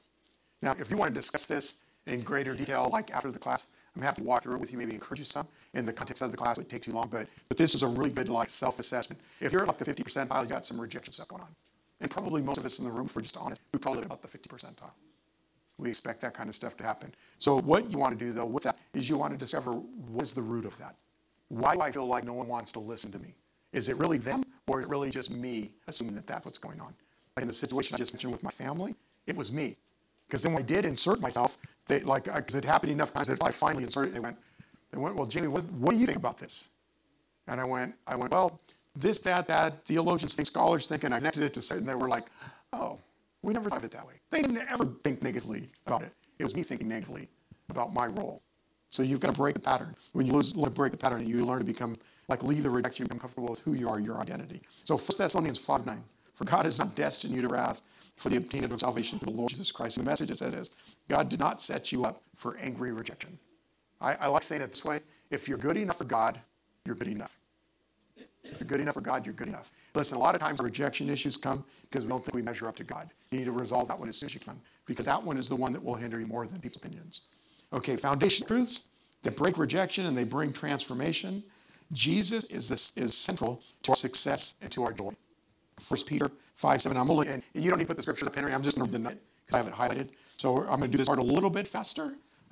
So Jesus is central to our success and joy. It says that in him, but believe in him, you greatly rejoice with joy inexpressible that's full of glory. obtaining as the outcome of your faith the salvation of your soul. See, when you find yourself secure in who Christ is, then you have joy inexpressible that's full of God's possibility, His glory, His weight in your life. So Jesus has got to be the center thing to your success and to your joy. Humility will always go before or precede transformation. In Luke 18, I'm going to read the whole one on this one. It says, the Pharisee stood and was praying this to himself, God, I thank you that I'm not like the people. You ever prayed that? Glad I'm not like them losers. That's basically what he's doing. And then you get the verse 13, it says, but the tax collector, standing from a distance away, was unwilling even to lift his eyes to heaven. And he was beating his breast, saying, God, be merciful to me, the sinner. He says, I tell you that this man went to his house justified rather than the other one. He who exalts himself will be humbled, and he who humbles himself will be exalted. So measure whether or not you're struggling with pride. Pride is often an avenue to rejection. You think that you're something higher instead of being humble. That'll get you in trouble. The Holy Spirit will give you discernment, and he'll give you guidance. It says, but the natural man, 1 Corinthians 2:14. Henry, if you want to throw them up, you can, but I'm just going to go fast. But if they want to read along from the screen, that's cool too. It said that the natural man does not accept things of God or the Spirit of God, for they are foolishness to him, and he cannot understand them, because they're spiritually appraised. But he who is spiritual appraises all things, yet he himself is not appraised by anyone or is praised by no one. So again, the Spirit will give you discernment. We cannot control others' words or their actions. 2 Corinthians 1:23 says, but I call God as a witness to my soul, that to spare you I did not come again to Corinth. Not that we lord it over your faith, but we're all workers with you for your joy. For in your faith you are standing firm. So you don't, listen, control is like, I'm going to say something off the notes for just a second. Control, fear, worry, they're all kind of piggybacks. They all work together. When you control somebody, usually you control them out of fear. Or when you're being controlled, they're fearful about what you might do. So you've got to pay attention to those, because those are all roots of evil. That's like the enemy's playground. When he can get you fearful, he can control. When you try to control people, you're often operating in fear, worry. Like sometimes it's unrealistic ideas about where your kids are, what they're doing, who they're with. And sometimes it could be any of a number of things. But when we operate with a lot of control, that should be an indicator for you. I'm worried. I need to control this, because if I control it, then I don't have to worry. That's almost always at a root of some form of misunderstanding about who you are, who God is. And it usually is born out of or birthed out of some sort of rejection. Okay, so releasing forgiveness is essential. Like God operated in forgiveness. This is about breaking free from rejection. John 20:21. It says, Jesus said to them, peace be with you. As the Father sent me, I also send you. And when he said this, he breathed on them and he said to them, receive the Holy Spirit. In this verse, man, if you forgive the sins of any, their sins will be forgiven them. But if you retain the sins of any, they have been retained. Now, I want to be really clear when I say this. This is not God giving you the authority to damn somebody. That's not what it's talking about. What it is talking about is God giving you the authority of the kingdom to keep somebody stuck or confined or to release them. Does that make sense? In other words, if you are critical and judgmental of somebody, they will often operate within the framework of criticism or judgment. But if you're gracious and forgiving, you ever forgiven somebody done you wrong? Okay, how about this? How many of you have been done wrong? We can all raise our hands, right? Every single one of us. But when you forgive them, not only are you releasing and freeing them, but you're releasing and you're freeing yourself. That's what you're doing. So when it's saying, if you forgive anybody, they're forgiven. If you retain it, it's retained. It's not retained before God, it's retained between you and them. It limits your ability to operate in forgiveness, grace, and in freedom. Okay, so there is power in prayer. So when you're stuck, what should you do? I love this. This is one of my favorite passages on prayer. Because when the Bible talks about forgiveness between God, it's 1 John 1:9. If we confess our sins, he's faithful and just to forgive us. Now what about when it's between people? James 5:16. He says, therefore confess your sins to one another and pray for one another so that you may be what? Healed. So when you confess and forgive between people, there's healing.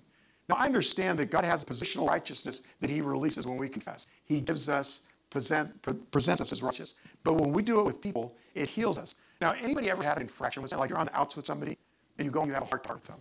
You're like, man, I need to ask for your forgiveness. When I did this, I was wrong. I'm sorry. Sorry when I said this to hurt you. And have you ever had it said back to you? Yeah, me too, man. I was wrong. Like this is like love. I've had it opposite too. You go, yeah, you're a big jerk. You know, yeah, okay. We all know I'm a big jerk. That's why I'm confessing it to you right now. But sometimes it brings restoration. Sometimes it brings healing. And when you operate in the spiritual principle, you position yourself with God to be healed. And that's the most important part of the whole thing. When you operate as somebody who's kind, gracious, forgiving, you're releasing people, you operate in freedom. When you do it with a lot of criticism and judgment, you actually operate, you can stick yourself in a box. It limits your freedom. So there is power in prayer. When you're stuck, I would encourage you, like I said this to you guys before, get a dump partner, somebody you can dump on, somebody that's trustworthy, somebody who's not going to gossip. What's a dump partner? That means somebody you can go vomit on, and they will pray for you when you're done.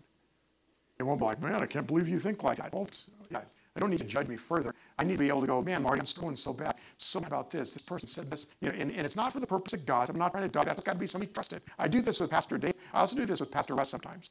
I just go and say, man, I'm really frustrated with this, man. I need it on somebody. Russ, man, if you guys haven't figured out, Russ is like Jesus. I'm serious. Like, he's just very patient. He's very kind. He's very loving. And he'll stop and pray with you. He won't judge you. He's very, very gracious. So I find people like that so I can dump on them so they get healed. You should find the same thing. All right, so you can take your thoughts captive. I love something Joyce Meyer said. You don't have to think what you're thinking. It's so simple. You actually don't have to think that. If you battle in your mind, you need to take the thought captive. I can't believe my wife did this. It's always like, I can't believe my coworker. He said this. He said it was his work and it was my work. Turn it off. How do you turn it off? That's a good question. I'm glad you asked. Bless them. The way that you bless those who curse you, pray for those who spitefully use you. So when you get into that cycle of, I can't believe my boss, I can't believe my wife, I can't believe my friend, I can't believe they said that. God, I had to do this with Pastor Ann one time. I was really annoyed with him.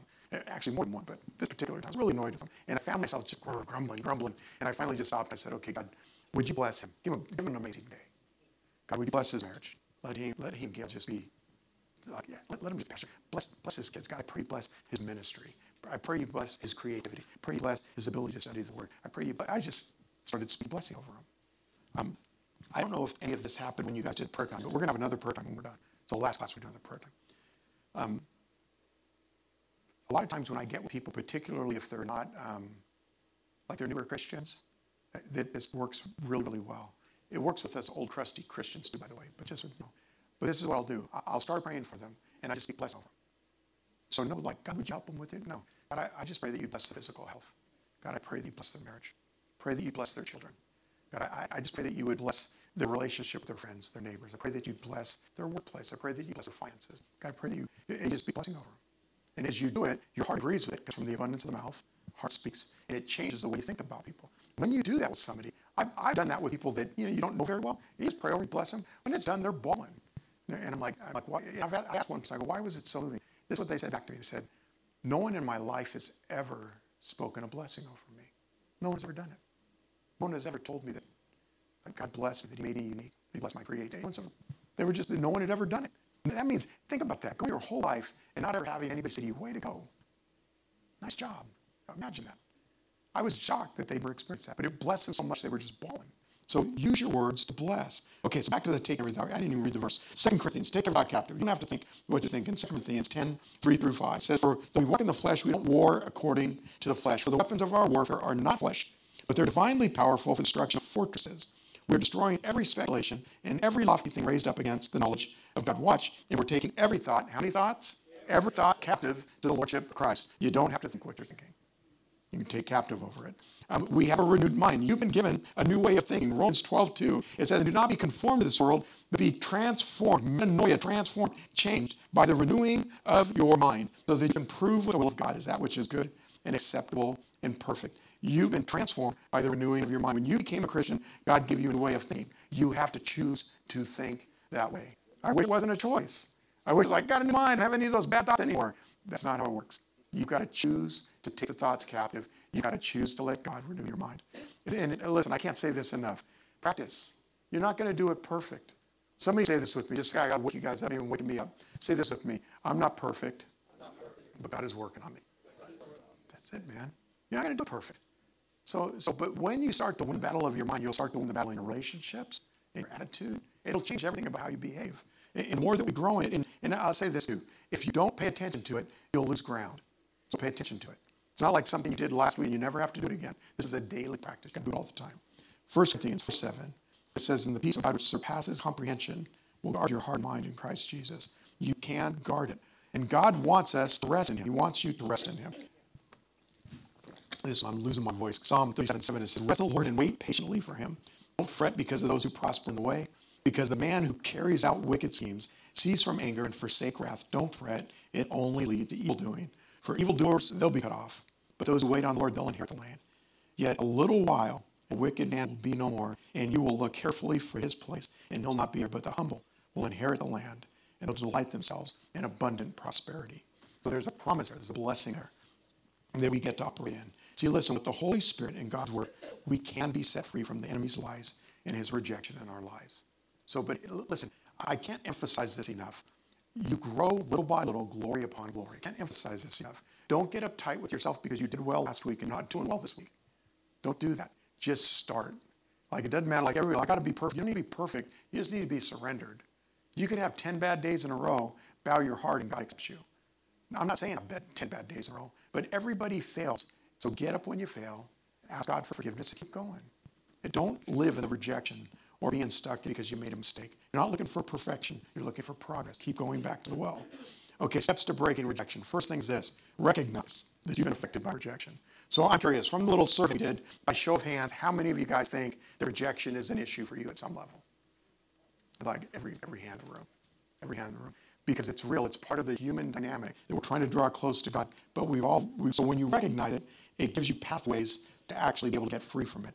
You may never totally get free inside of heaven, but you operate in greater freedom than if you don't pay any attention to it at all. Step 2, forgive the person or persons that have made that you have felt rejected by, or that have made you feel rejected. So who is it for you? Who are the people? Is it your parents? Is it your grandparents, your siblings, a friend? Is it me? No, I'm kidding. Because sometimes spiritual leaders will do that. Mark, you have a question? So if you do point to yourself, is that because I'm fuzzy about that? If you do point to yourself, expand a little bit. I'm my greatest. Yes. So you're your greatest critic is what you're saying. So what if I'm beating yourself up? Okay, so I'm familiar with this, by the way, intimately, personally. I'm saying not I'm familiar with you, and I'm familiar with me doing it. What I found in myself, and this might be true for many of you, is that when I'm my own worst enemy, I'm not living as a child of God. I'm not realizing my identity. I'm not being okay with being okay. I'm not accepting the fact that I make mistakes sometimes, and God is still okay with me. Again, I don't think I even need to say this. I'm not giving permission to live in sin. I'm giving you permission to be human. Everybody makes mistakes. When I lose sight of that, then I start to perform. And when I perform, I never measure up to God's righteousness, so I just feel like a failure. That helps some? So we get in a cycle of trying to measure up. When God doesn't want you to measure up, he loves you because you're you. Let him do the transforming work. You just agree with it. Let him do it in you. Because we can't resist. But he just wants us to bow to it. So forgive the person or persons, even if it's you, that you've been or felt rejected by. Now ask the Holy Spirit to heal your emotions. Now, when I'm saying this, like this is going to be part of your homework, I want you to go home and do this with you and God. God, where do I feel affected by rejection? Who was the source? You might make a list. Me, my sister, my grandparent. I don't know who it is for you. But I want you to walk through the process. And I want you to forgive the person that you felt rejected by. And I want you to ask the Holy Spirit to heal your emotions. What does that look like? You know, it looks like this. This is how I would pray for that. You know, Father, when I consider XYZ person, like I can feel a stir in my heart that I'm not okay with them. And I want to forgive them because I don't even know that they did anything. But I want to be okay in my own person. So whatever emotion or hurt, wherever that's coming from in me, Holy Spirit, I give you permission to show me. I give you permission to heal me. I want to operate like I'm a child of God. I don't want to operate like I'm a stepchild or an orphan. I want to operate like somebody fully accepted. I don't want to operate like somebody that's got to measure up. This is how I pray. Like I pray flat. Like I talk to Jesus. Jesus, if I'm being honest, Jesus, I feel a little jacked up right now. What's going on? That's honest. I pray like that for myself all the time. You know, sometimes it's flowery Bible language. I'm on my knees. Oh God, in heaven. It's that kind of stuff. But most often I'm talking to God. God, I just feel off. Why do I feel off, God? And he'll just start, like I just asked, show me. The way that you talked to Bella this morning, I wasn't okay with that. Okay, so I feel off because I feel convicted. Because I did something wrong. Okay, well, that's not a wrong reason to feel off. That's how the Holy Spirit leads us. Usually when I do something, I'll text my kid or whoever I hurt, call them right away, like, hey, I want to apologize. It just wasn't having a good meeting. I was short with you. I'm sorry. I mean, I try to keep really short accounts with stuff like that. And God, where's that come from? Am I too busy? For me, this is one of my number ones. Tell me this is you. I'm so busy that I don't have any time to think about how I want to react to something. It's often quick, got to do, get it. And most often when I'm impatient, I'm hurtful, I'm abrupt. If I'm abrupt, I'm usually hurting somebody's feelings. When I feel off, Holy Spirit, show me, heal me. Does this make sense? So that's what you're just walking through the process of God, what's going on in me. If you feel rejection, release the rejection to God. I feel rejected by my wife, God. I feel rejected by my husband, God. I want to release the rejection to you. I want to stand that I belong to you. Because if I'm good enough for you, I'm good enough. Help me understand where I need to grow, God. Because all of us need to grow. And single one of us in this room that are doing it perfect. Help me understand where I need to grow, God. I want to honor you with my actions, with my words, with my thinking. Just want to honor you. And can I tell you, like, selfishly, can I tell you why I do this? It's totally selfish. This is why I do it. Because I hate the way I feel when I'm off with people. Anybody else hate the way you feel when things are off? You walk in the room and you're like, you're talking to nobody because no one wants to talk to me. And I hate that feeling. I hate feeling like I broke God's heart. I hate feeling like I hurt somebody's feelings. I like that. Well, you're just a piece. No. It's not coming out of some broken thing. I like it when things are unified, when there's communication, when there's honesty. I like that. When I feel off, I want to address it. Sometimes there is room for, sometimes the other person's not ready. So I try to line myself up with God. God, is there anything I need to know between me and you that can't do them right now? They're not willing to accept it. What about between me and you? Yeah, you're acting like babe 12, James. Okay. That means I need to call my sister and tell her I'm sorry. That kind of stuff. It's just honesty. I'm not trying, not perfect, but I like being free. Somebody say amen. I like being free on the inside. When I operate freely, I feel in communion with people. I feel on the same page. I feel like I hear God really quickly. Like if I'm wrong, I feel God, you catch it quick. But when you have, when the filter's clogged, like this, when the filter's clogged, you have more rejection, the filter just gets further clogged. But when you keep the filter clean, which is forgiveness, confession, repentance, it's all of those things, then the filter stays clean so that when someone drops something in, it doesn't plug the whole thing up. At least. So that's a really great question. And I'll take more questions. I'm almost done, but I'll take more questions. What if I forgive the person, but I don't want to be around that person? Is that true forgiveness? Some would say yes, some would say no. But let me give a few scenarios. Okay, so let's say, I'll make a scenario ridiculous. Let's say every time he walks in, I slap him on the face, because the Bible says turn the other cheek, so I get to do that, and Marty has to forgive me. Okay, so Marty might forgive me, but Marty might decide he doesn't want to be in the same room as me anymore. Is that wrong? I don't think it is. I think that's called a boundary. Yeah, in wisdom. But let's make it, what if every time I walk in the word is just the room, a negative word is spoken about me? Let's not make it a slap. Like slap is pretty obvious. Like I'm going to kick you if you slap me or something. But what if it's just ram? You always do that. Never. And you're like, maybe a little distance is okay right now. The challenge is this. Here's the challenge. So is it wrong? My answer to that would be no. Forgive them, but that does not require you to be in a relationship with them. Now, the further you go into things that are abusive and particularly physically abusive, definitely draw a boundary. Emotionally, sexually abusive, religiously abusive, lots of other abuses that would be in there that you would say, okay, I forgive them, but I'm not going to be subject to that criticism and heavy-handedness over and over and over. Well, actually, we're not capable of forgetting. Only God is capable of forgetting. Yeah, some of you are like, what? You just got to forgive and forget. Good luck. No, I'm being serious. I'm not trying to be. Should you aspire to release the? Yes. But I promise you, that person does something that looks similar to the time they hurt you, you'll think it's the same thing again. And you'll guard yourself. That is a normal human response, and listen, it is not evil. Now here's the caution. When you close your heart to that person, that is when it becomes evil. What? I'll use a marriage example. The Pharisees are asking Jesus about divorce. So Moses permitted divorce. And Jesus says this back to him. It wasn't that way from the beginning. But what? Because of the sclerocardia in the Greek, hard-heartedness, because of your hard-heartedness, he permitted it. But the highest goal is forgiveness. So you've got to guard your heart from being hard toward the person. Listen, I just did a book with somebody on boundaries. I believe in boundaries. I use boundaries when I drive. I drive the speed limit. I stay in the lane. Keeps them alive. You should too. You should do that in your relationships, but don't close your heart. The biggest challenge, this is just me talking now, the biggest challenge is it's very difficult to communicate with people who are reactionary and they hurt you. They don't listen to you because you feel like, they're not listening anyway, what's the point? Why would I have this conversation again? What's the point? Be careful there because that's you guarding to where you're hardening your heart. You never know what God is doing in another person, so always be willing to go there with them. But to answer the question, forgiving them and choosing to create a boundary is not evil. Hardening your heart is dangerous. That could be evil. That makes sense. That's a simple way for me to explain all that. Any other questions on that? Okay, so I'll finish the last thing or two, and then we'll take questions one more time, and then I'm going to pray for y'all, and we're going to go home because I'm tired. Okay, so the last thing is this. Ask for God to renew your mind with the truth of his word. So I'm going to walk through these again. Recognize that you've been affected. Forgive the person or the persons who have infected you, even if it's you. Ask the Holy Spirit to heal your emotions. Release the rejection. God, I release this. It could be anything. If it's marital, I'm a good wife. I'm a good husband. May not be the best, but I'm working hard to be as good as I can be. You got to honor what God has given you and reject what other people are saying about you. Ask God to renew your mind with the truth of his word. What does God say about you? Ultimately, everybody has an opinion about you. Everybody does. If you're lucky, people have positive opinions about you. If you're not, they have negative opinions about you. Everybody has an opinion about you. What does God say about you? So that little sheet I gave you, the who I am in Christ, why did we give that to you? Because that's what God says about you. And they said, I'm going to be a loser. Does God call you a loser? He says something like fearfully and wonderfully made, the apple of his eye, the reflection of his glory. I don't know about you, but I don't think God would put his glory in you if he didn't think you were valuable. And I certainly don't think Satan would be after you so much if you weren't valuable. You've got to understand who you are. That's what eliminates rejection.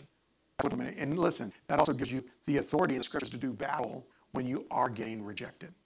Should I feel like this? Holy Spirit, what's going on? How do I stay who I am in Christ and not let people affect me? And if I'm wrong, how do I accept the comments and fix it? Like, you got to be a person in the middle of this thing. Okay, so other questions? I woke up with a sore back, so I didn't sleep very well. So, hello. Any other? Actually, I feel pretty good. Gary prayed for me, and I'm not hurting at the moment, so thank you for the prayers. Any other questions before I pray you guys out? Okay, you're like, let me go home. Joanne, your daughters are way too cute. You better get a bigger gun. I'm just saying. They are. I told Lee. I said, boyfriend, you have some problems. No, I'm kidding. All right, so I want to just, I want to take a moment. Actually, I want to walk you guys through one prayer. And it's just a prayer over rejection. And when I get to the spot in the prayer that has a blank, maybe there's somebody in your life that you felt rejected by or that you have some sort of an issue with. So when we get to that, you're just going to use that as an opportunity to say, God, this is the person I'm bringing before you right now. So I want to ask you guys, just bow your heads and pray this along with me. Pray it out loud or in your voice a little bit, whatever you're more comfortable with. But pray to say, Heavenly Father,